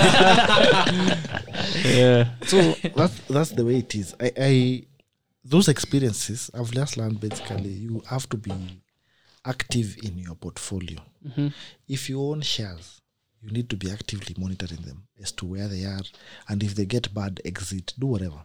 Yeah. If you own real estate, the same thing, as in huwezi jenga actively. nyumba Huwezi jenga uangalie. tu nyumba na uenje kusema unakota rent. Rental yields reduce. Yeah. As in maybe, okay, we're in Africa, so we are lucky in the sense that they are still increasing and urbanization is still going on. Yeah. But in the West, rental yields are just reducing. Yeah. And even here in Africa, in Nairobi, That time will come. with the office market, office spaces, Yeah, it is actually reducing already as it is. So if you put up a few billions to raise a 20-floor building, you cannot. So you need to find ways to actively manage those assets. And I've seen that with, like, let's say for instance, like BlackRock. BlackRock is one of the biggest landlords in New York, and how they manage their real estate portfolio is just very interesting. They are very active with it. It's not, you see, like in Kenya, when you build, you're just like, Nimemaliza. I'm done. Now this is like retirement plan. People don't view real estate as an investment position you can exit. They just don't. They just acquire and it's permanent. Yeah. But that's not how I view it. So going back to your crypto market question, for me, it's not something for me because I don't understand it that much. Okay. I haven't researched it, and it moves too fast. Yeah. It is too affected by Elon. and but the main thing, the drivers for it, I feel they're not things in my control. Things I can control. So, and the volatility is too extreme. Okay. It's really too extreme. But I regret why I never got into it, because when Bitcoin was coming up, I knew about it. Like when people were mining Bitcoin for the very first time, I knew. Then That's 2010. yes, I knew about Bitcoin, and I'm just wondering why I never just bought a few and put them away in a wallet somewhere and forgot about it, because I was very active then. I knew it was happening. I just did not know how to do it though. I didn't know about wallets and stuff. There were no exchanges then, rather, or they were not accessible to us in Nairobi. Yeah. But the thing is, I knew of it. And now seeing the price, you're just thinking, if I'd taken a few at $1 a Bitcoin, coin, you know, yeah. But now it's too overpriced for me. So, but I think crypto is just going to be there for a minute, for a bit. It's not going anywhere. I've seen a lot of application of it being done by now regular institutions. Yeah. It is under threat in the sense that if central banks get into crypto, I don't know how it is going to exist, because you see, central banks and governments are more trusted than some exchange somewhere. Yeah. So if, let's say for instance, Central Bank of Kenya here was to issue some Kenya shilling in crypto, then that's basically it. There is no producing another crypto in Kenya, Yeah. because that will be the main Most accepted trusted. one, Yeah. the most trusted one, because it's issued by Central bank. the central bank. So there is that, but it's not a market I'm very familiar or Okay. So basically, you believe that the market will actually work for crypto. Yes, yes, crypto, yes. but not that Here to stay. Bitcoin or Ether or Ripple or will be the dominant one. Maybe others will No, come. others will come. Others will come. For sure, others will come. Especially if, the thing is, what is money? Money, there is one element of money which is it must be trusted. So, crypto is becoming popular and all that, but the majority of people are still not in it. Yeah. True. So basically, they've not got it there. But if central bank or some government was to come up and support such a thing, it could very easily just bypass everything that already exists. But at the moment, of course, there are those which are accepted more. The crypto market is very broad. I think you know that. Yeah. So, as in, there are currencies for all manner. There are Like people who Call launch it them the- every other week. 10,000 coins.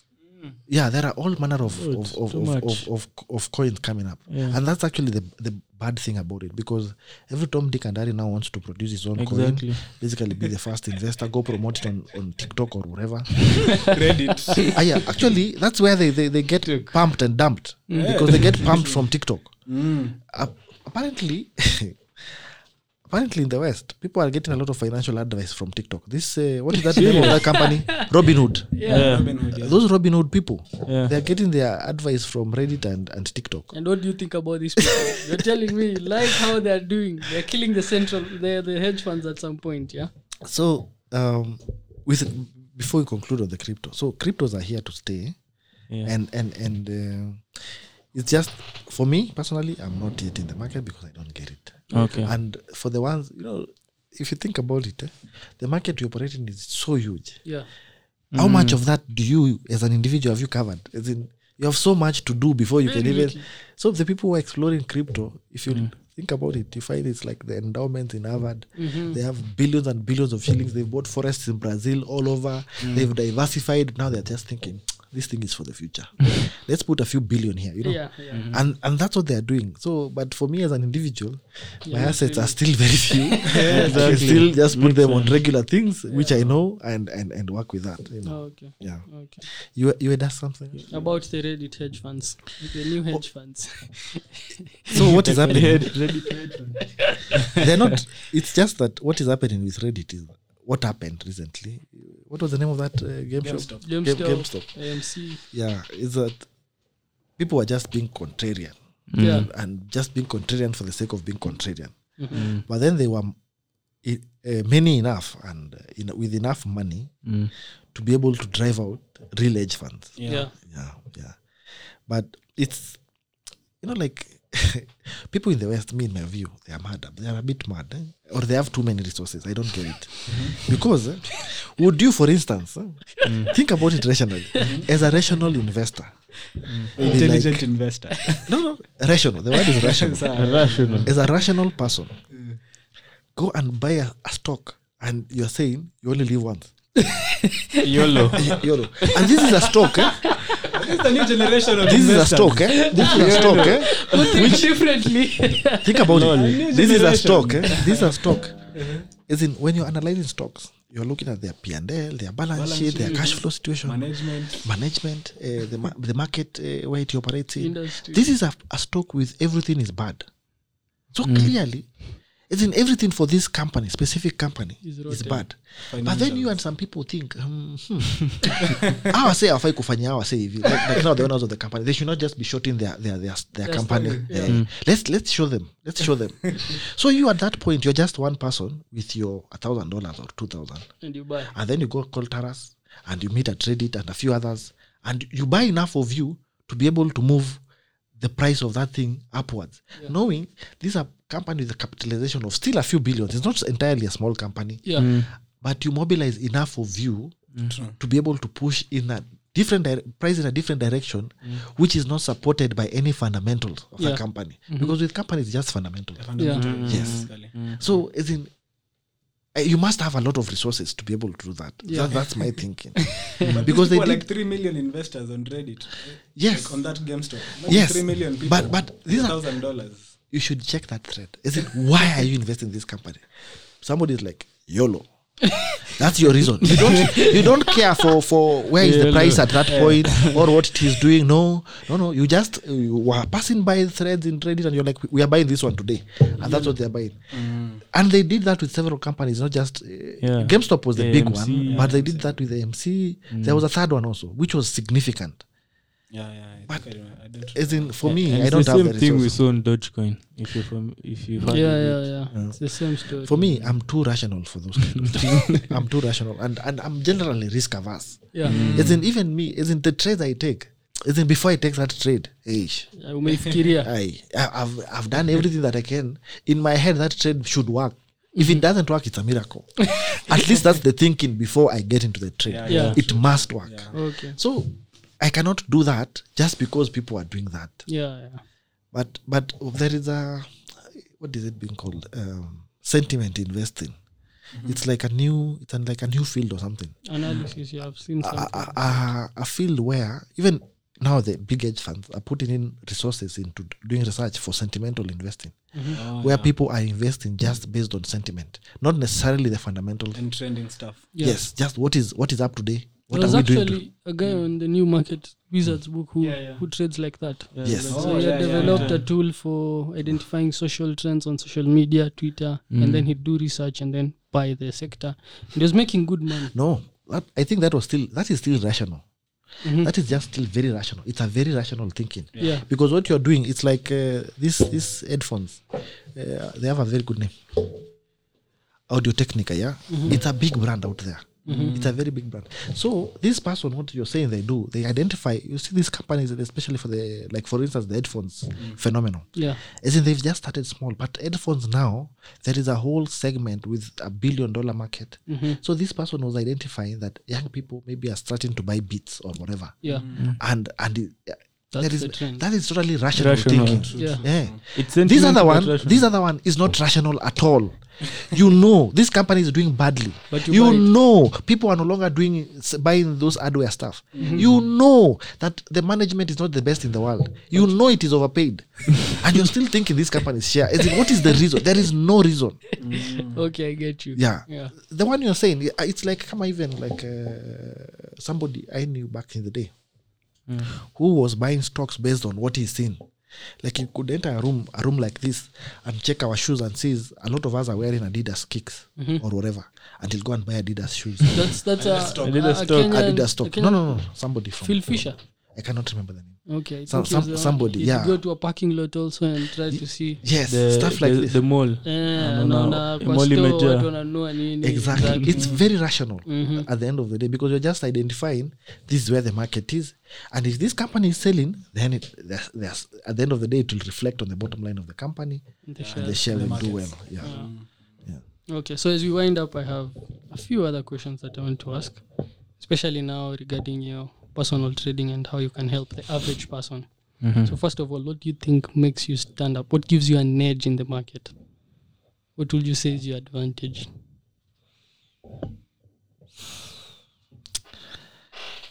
First of all, I want to identify as a regular trader, not as any better than regular. But I'm trying to join the 1% or whatever, the top percentage. That's what I'm trying to do. And for me, it has been a journey, and I think it has to be the same for everyone.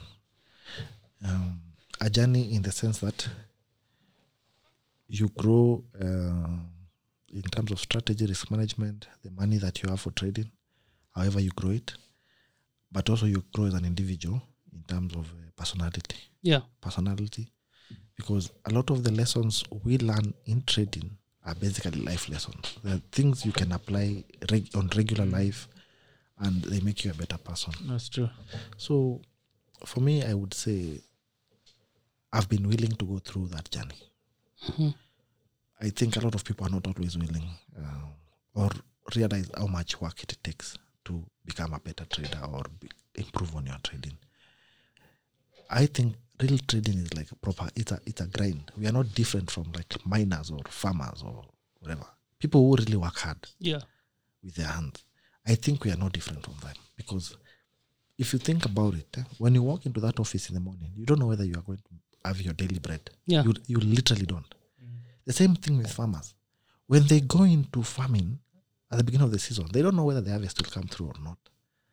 And it's a real grind, which as a new trader, as somebody who's trying to come into trading, you don't always know, because you find there is a lot of publicity by people who have maybe succeeded or not, I don't know, showing a lifestyle, Or not. showing a certain lifestyle, something, picture perfect Instagram, Yeah. grammable lifestyle, which is apparently trading lifestyle, but which I find not to be like realistic at all. That's Yeah. not the trading lifestyle. Because I think by the time you're good enough, you have that kind of money, you will not be doing that nonsense. Yeah. You will not be, seriously. yeah, Be humble By the time- enough. True. The market will humble you. It will make you so humble, you'll not even, like, you'll be appreciating every dollar you get. Yeah. Mm. So I think for me, it's just that resilience. I've been, because if it's quitting, when I quit, like I would have quit years ago. But there is just that mental toughness, resilience, the willingness to put in the work, which I have had, which has enabled me to be here today and find myself growing in terms of capital I'm managing, and basically just capital I'm managing, and as a result, earnings and basically the money. Okay. And what advice would you have for someone? Now I'm a new person, I've met you, nimeona hiyo chat yako, then nikwambia sasa nataka kufanya hii kitu yako. The first 3 things you tell me advice. What are the 3 things you tell me? I've found that most people who want to come into trading, especially now and in Kenya, is that they've heard there is money here. Yeah. Yes. So like they have this thinking, they was told by somebody or read somewhere or had something. I'm only on Instagram. Yes. Or they saw Instagram and they're thinking there is money here. And we Kenyans, we are very keen on short-term gains, Yeah. quick gains. Yeah. So the first thing I would basically just assess your mindset. How have you come into this, and why is it that you want to do this? Yeah. And basically set you straight in terms of, because the expectation level versus reality is a very different. There's a big Huge divergence. gap. Extremely huge. And as Kenyans especially, I think it's a peculiar thing to Kenya, maybe even to other countries, but it's just, I find it peculiar because I think I have the advantage of having been in business, and particularly the financial side, Yeah. and being in situations where I've done a bit of actual investing, not shares and stuff, like in a company, and I make decisions on what to put up in terms of a factory or this or that asset allocation. And with that, it gives me a bit of perspective in terms of risk and return. Yeah. So it gives me a basis to acceptable levels of returns. And risk.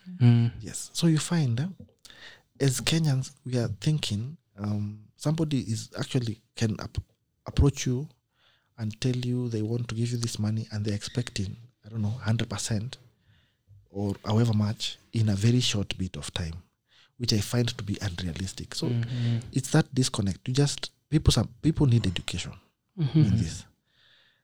The other thing I can tell people is that don't come into trading if you're not willing to put in the work. Trading is the only field where on your day one of trading, you're trading against the best person in the world. Yeah. True. It's like sports. It's like going to on a marathon, and the first marathon you're running, you're against Eliud. Like, what chances do you have? You have 0 chance, and it does not exist. Exactly. I can bet 100% certainty that Kipchoge will beat you and beat you properly. There is no competition. It doesn't matter who you are. Yaani si ati tumeanza mimi Ken na Caleb. Hata mmoja akisimama hapa, mwingine asimame katikati, and the other one towards the end, chances are Kipchoge will still beat you all of Give a you. head start. Yes, even if you have a head start. You can bet on it. Yeah. That's true. So that's the thing. It's the one business. It's very unique in that sense, because on day one you're against Goldman Sachs, you're against Bridgewater. Paul Tudor Jones, you are against Jim Simons. yeah, People like that. As in people who've been in it for 30 years, 40 years, Managing billions. managing billions. Hundreds of You thousands have of you are employees. handicapped in every sense. they have all algorithms working for them. Exactly, They have all manner exactly. of things. They have all researchers working for them. You are properly handicapped, and you expect to come in The one-legged Make an man edge. in And- an ASCII and- contest. and so the one thing, if I was to meet somebody, let reality, let just eat them with reality, a proper dose of reality. Yeah. Because even me, I was there. Mhm. I found myself after I learned trading kidogo, I'm just thinking, na dozi unazangu pesa ngapi? You know? And all these things. Free profit, Prado. You know, you're just thinking.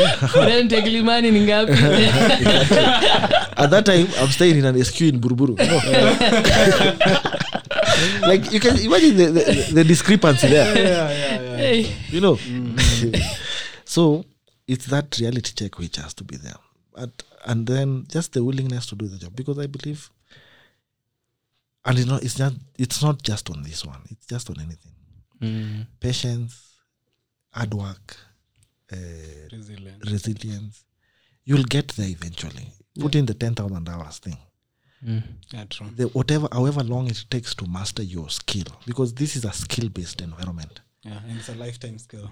Yes, it's like photographers and whatever. They have to take 10,000 of them before they can say, as in to get to a point where they can, do something World really class. good, And it is again true with almost any field. So if I was to talk to somebody today, the third thing I would tell them is that, Put in the work. basically be ready to put in the work. It's hard work. It's lonely work. It's work you will suffer, and you'll suffer alone. You could be seated here right now, you're suffering, but everybody in the room is just laughing, and they cannot understand your suffering. They cannot even help, even when they want to. It's your spouse. They want the best for you, or your kid, or whatever, but they cannot help. Haelewi hata kwanza. Yeah, they cannot even get Hata it. kidogo. They don't get it. It's really hard. It's why I was saying it's a grind in that sense, because those days alone after, especially, forget now you have a good understanding Of what is happening. of some stuff. You can imagine at that point when you don't even know about psychology. At that point you're just thinking strategy. You're wondering what is it that you're doing wrong. Why is it that every time you just go wrong? It's like when you enter the markets, like they were told he's coming, then they go the other direction. Because that happens to a lot of newbies when you're starting to trade. So it's that the area around expectation and the reality, then also the mental space, the amount of work that needs to be put in. Those things are just what needs to be emphasized on. If after all that, and a very bad, pessimistic story about something bad happening in trading, if after all that you still want to do it, then you're good to go. Yeah. Okay, so another question is, so you said when you started out at that 2010, 2011, 2012, you started out with some friends. Yeah.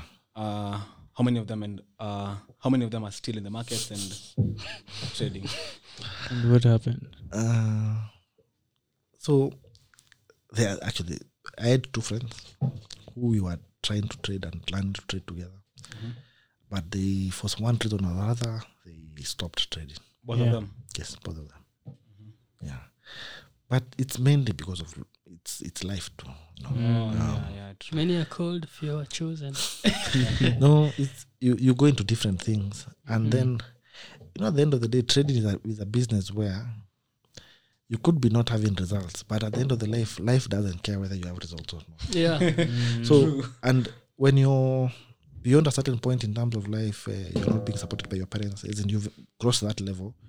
So, as in you must pay your rent or whatever. Bills have to be paid and stuff like this. So you find because of this, maybe you have to go into another career or get into actual Stable. business. Yeah. Yes.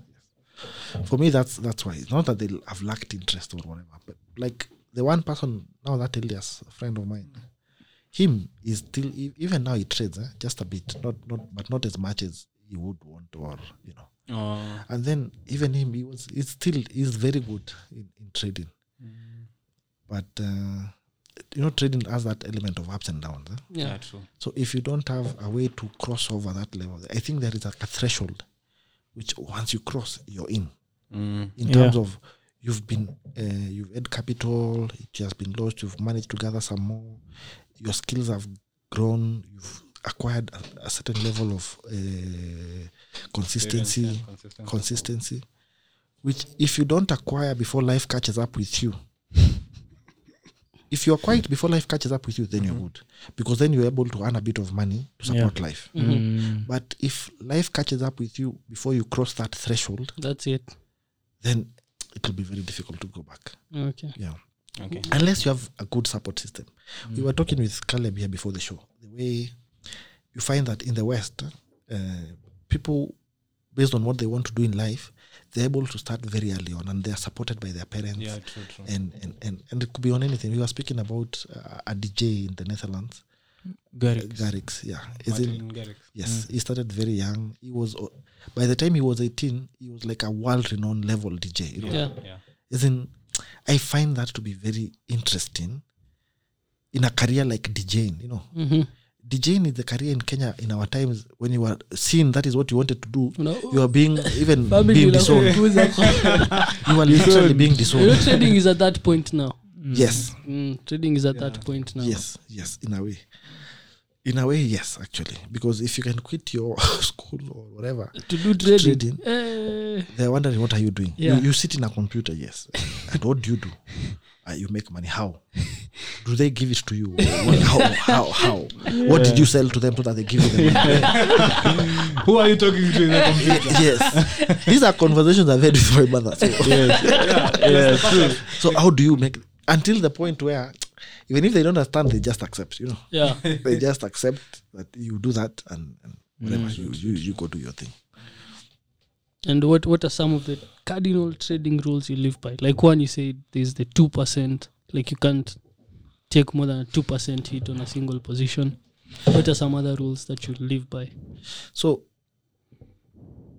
what I can say about that 2% rule basically is just that I usually have the mentality for protect your capital At all times. fiercely. Just protect your capital. So that's your first philosophy in trading. In fact, it's usually rule number 1. Such that on rule number 2, when you're confused about a trade, I usually say refer to rule number 1. When you're not sure about this trade, refer to rule number 1. when you're like trying to Fight with the stop loss or something. you're undecided, refer to number 1. The other thing is this one I just apply. It's something I read somewhere. I don't know who said it. Somebody said it. There is nothing more stupid than staying wrong when you know you're wrong. Like you're wrong, But so you have known you're wrong, uh-huh. and then you continue staying wrong. As in, it's really stupid. You think about it. You know, and you still stay. So it's regard to stop loss. When you have not put in a stop loss, ishafika, you're buying hope. You're thinking this thing will come back, and usually it never does. In fact, it never does. So it's that thing. So somebody had said that statement, and I found it to be very appropriate. You know you're wrong. You now know. As in, before you enter the trade, you were thinking you could be right. It went wrong, so now it's wrong, and now you're still staying wrong. It's like the example you're giving. You entered before candlestick closes. Funga shooting star. Yes, Lakini bado unabaki. but you're still there. Unashikilia bias. Exit. And it's buying hope. It happens a lot with traders. Yeah. And even myself. And so it's these things. That's just small things. Quotes I usually like stick on sticky notes and stuff like this. Yeah. Which So- help. Which really help to when you're doubting yourself, Yeah. when you're confused as to what to do, when you're dilly-dallying in making a decision. Yeah. And now with the markets I participate in, they move very fast. You'll move, 5 lots of Nasdaq. 5 lots of Nasdaq is $50. $50, yes. It's $50 per pip. Yeah. Per pip.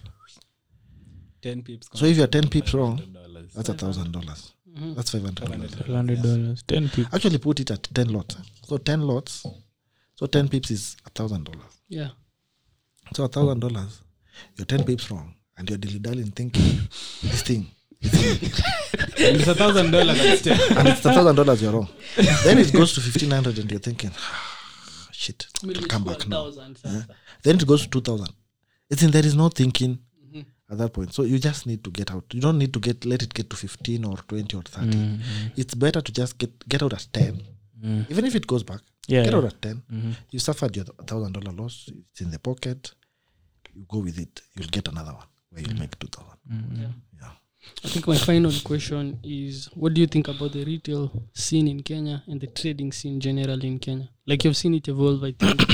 Before it was regulation. Before us we started. Ken wakakuja. No. The market for forex trading has never been regulated in Kenya. Never. Bado. Never. It's just never been regulated. Not yet It's there. now CMA is trying to do something. Yeah. But if you think about it, what they are really doing, they are regulating brokers. Yeah. They're not regulating you or how you do or you use your money. They are regulating brokers and potential money managers. Yeah. Okay. Yeah. So that's what they're regulating. Okay. But in terms of what you do specifically or whatever, it's there is no regulation. Okay. No. It's a good thing. For me, I really like the fact that now retail trading is picking up. It's being known. Previously, you'd find, you guys have come in at a good time. In 2012, I had been in a room somewhere. I'm speaking about trading. I'm the only one who knows what I'm talking about. It's investment in Kenya has never been like a regular, normal conversation. Yeah. Like real estate. Yes, it's in investment in financial instruments. So shares or whatever. Those things were never common.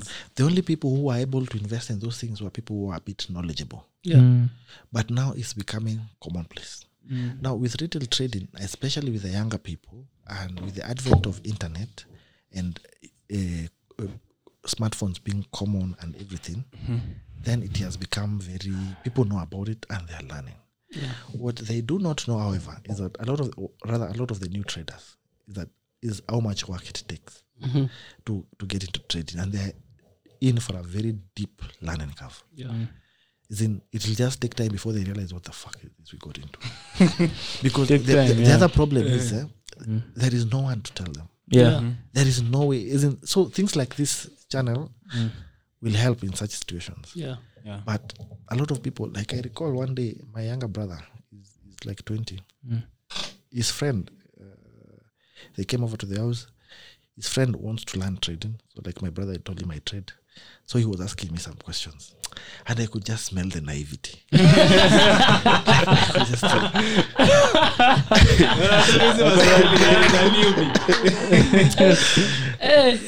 I could just see it. And Even the mindset itself. even Exactly. the mindset, even like I'm just thinking, boy, young man, this is what you've chosen to do.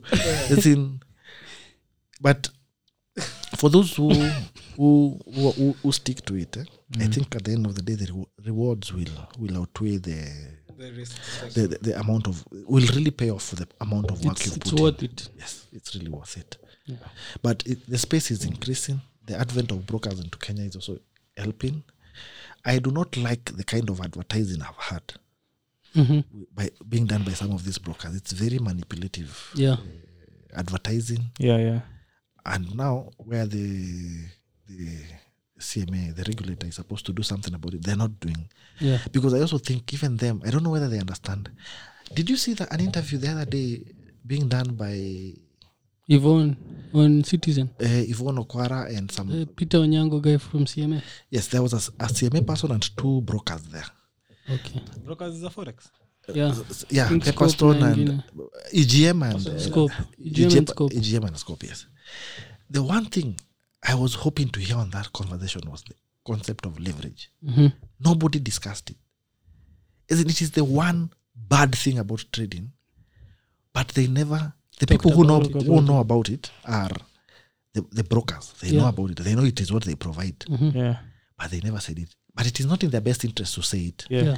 The person in whose interest it is to say is the regulator. He did not say it. Yeah. And my reason, my thinking is that he doesn't understand it. Okay. him is I saw his title was something about stress testing and whatever. He is And I'm just about thinking risk. he's basically an accountant. Yeah. He's coming in to check whether your balances, your liabilities versus your assets, My balance. your assets can cover your liabilities. Yeah. And the clients' accounts.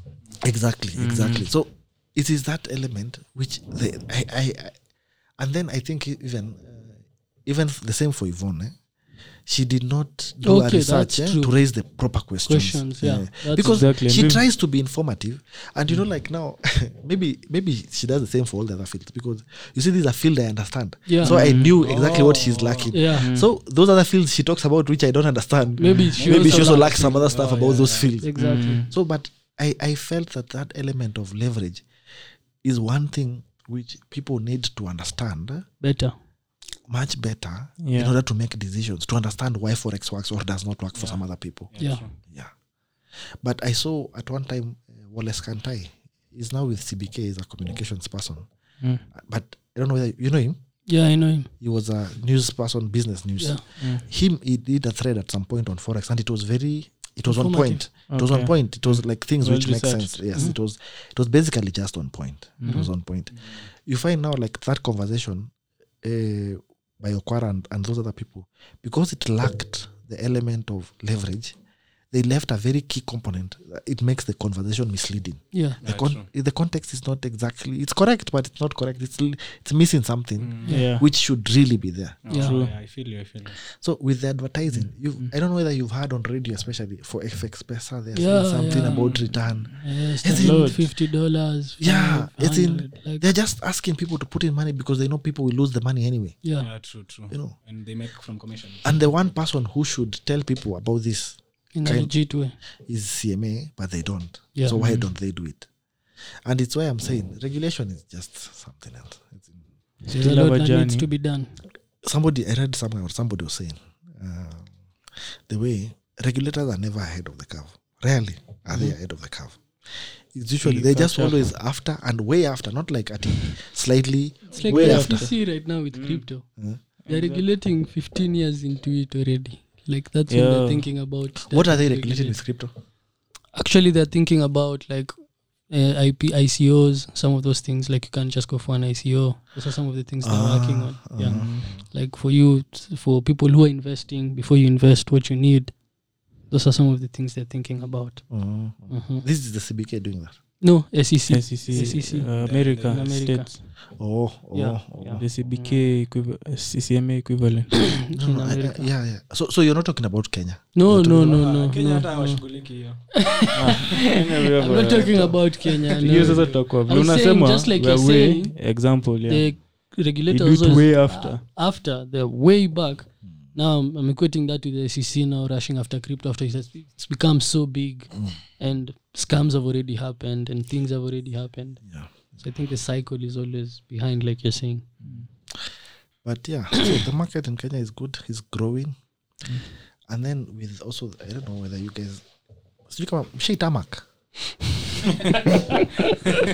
Tunatama sahi. No, you've provided yourselves with employment, which is very good. Eh? Yeah. And it's why I'm saying the fact that it's growing is a good thing, because now unemployment is real out here. Oh, like Tama King looking for a job. What did you think by tamakin? I said you meant Like, going to just put looking for lami. money, just looking for money. Hustle to your leader. No. Tamakin, I mean, tamakin is seeking employment. That is yes. where you walk around with brown envelopes, go to one employer, give that envelope, go to Uende another. wengine. Bado, Yeah. sisi bado. And you have been very lucky, because I have been in that journey, and it's a very difficult journey to be in. And you can imagine a lot of the graduates coming out of this university, True. people out of high school, they're all seeking employment, and there is so No. this is a very good opportunity for some. Yeah. Which can really do wonders for people. It's like the online writing thing. You know, Yeah. like people earn good money from it. Yeah. And in as much as it's people, I've seen some news coming out of the West, the way people are cheating in universities and all Yeah. that because of people in Kenya. For me, I see it as a good thing, Yeah. because people here, people have done up to master's level, and you have no job, Yeah. and you are you are an okay person. You have good communications. You have good interpersonal skills. Writing skills. You have good writing skills. Is it, No job. you should be employed. Yeah. By all means, you should be given something to do by somebody. Yeah. But you're But not. the opportunities are just not there. Not True. because they are just not there. They're just not there. Like they are not there. Then with COVID, who is hiring? Things are getting worse. Yes. Then with COVID and everything, you find the jobs. I was seeing somebody on LinkedIn saying the way this was interesting. They advertised for a position. They got like, I don't know how many CVs, like 200, 300, 400. No, they got thousands of CVs. And those thousands of CVs, I think they said they narrowed down from 1,000 plus CVs to 200 by just checking the email names. If you're Caleb, come on, if your email says Caleb, some funny name, or the way young people now are putting up emails, okay. Yeah. they just eliminated first on that, just to reduce the CVs. Exactly. Because you have 1,000 plus, the position is only one. It's just one position. One position. One 1,000 position. people. Yes, 1,000 plus people, or there were two positions. I cannot remember. Then now with 200, now it's where now they said, okay, fine. Now let's look at these CVs. Can now go try. And then now they remove again based on some very trivial reasons, just to remove, eliminate. Because at the end of the day, it's two positions. That are remaining. It's two positions you're looking to put somebody in, but you've received 200 people. 1,000. Him, he was advising young people how to be professional and communicate well. You know, those funny emails. Like even my younger brother, I saw his name is Vincent.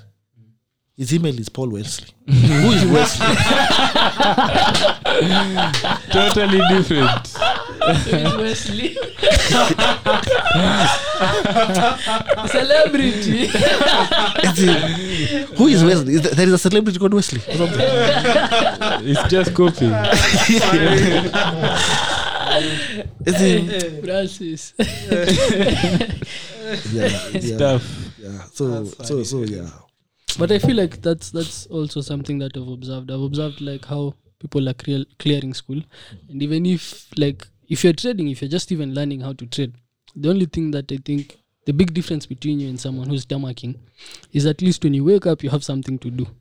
Unajua wa kutamak hata akiamka ana kitu ya kufanya, like on a day to day basis ana hiyo what to sit down and think about. Sasa wewe at least unaweza amka ufikiri na hii trading How can I? leo nimemake progress aje. So it's like you have something that is engaging you mentally and making you grow, so you feel productive also at some point. So What I do know, Lakini, is that for us and for a few others and for Kenya, with time, trading can be like, you see the way they usually say this country has earned this money from multicultural, this country has earned this money from coffee. As in the GDP is based on it. Yes. Trading has the ability to move these countries to be a segment within the financial market, which this country can say proudly that this country has earned 5 billion, 10 billion, 100 billion in foreign currency. You see the money when it comes into Kenya, it's yours, yes, but it's counted as part of Kenya's money. yeah, Yeah, you know. So they can say this country has earned this much money from markets. from foreign currency markets. And I'm glad because like you guys, what I see you guys are doing, particularly you three, then you're much younger, you're at a younger situation, but I feel what you're doing is like really right. So it's just a matter of time. It's just a matter of time before we are here in Taras, as Tromsky, as we are not just seeing him, we are hearing him. We are walking around and you see, hey, Taras did this, Caleb did that, you know. Yeah. Bless. And seeing people doing the right thing, so it gives me that thinking you're not the only ones. Yeah. Because I've also heard of a few others, very few. Some of those I've heard, they're not necessarily doing the right thing, but you guys, I feel, are doing the right thing, going through the right steps to put yourself in the best position to succeed in this business. Yeah. So, Because and with your positioning is education, important. with the education you're offering, I think even if 5% of your clients, students, succeed, the impact it could have on this country in terms of foreign currency and Growing the basically industry. basically just supporting this country Yeah. because this country is in a bad place, in a bad way in terms of our debt situation. Everything is just bad. Yeah. If you earn money, you'll not just put it in forex. You'll invest it in regular things. Yeah. Those regular things, chances are, will offer employment, will offer incomes to others within this country. Yeah. But it is all because you earned some money From trading. from trading, which came from elsewhere. Yeah. Yeah. So it's growing. I like to see. I like what I'm seeing. Really. Yeah, okay. So I think There's a that's potential, yeah. I also believe the potential is way, way big. In terms of investments, yeah, because there's only one SIB, which is forex fund, like a fund that manages foreign currencies. So I think as more people go for the licenses, as more people become licensed traders, as more people learn how to trade the right way from maybe now educational providers like us, it will now change the ecosystem of trading. Because also there's also a huge percentage of traders doing the wrong thing. yeah. Yeah, so like trying to minimize that by what we are doing, such podcasts, giving people like the true harsh reality of trading. Kwambia watu trading like depositing $50 and you know, like trying to give the reality will really, really shape up the industry. Because we also believe if you don't shape up the industry, no one else will shape it. Exactly. Will shape it up. So it's good we've started. Like we know a few hedge fund fund managers. We know a few good traders managing 6 figures, 7 figures. So I just believe it's a matter of time, as you've said, a matter of time before the industry solidifies.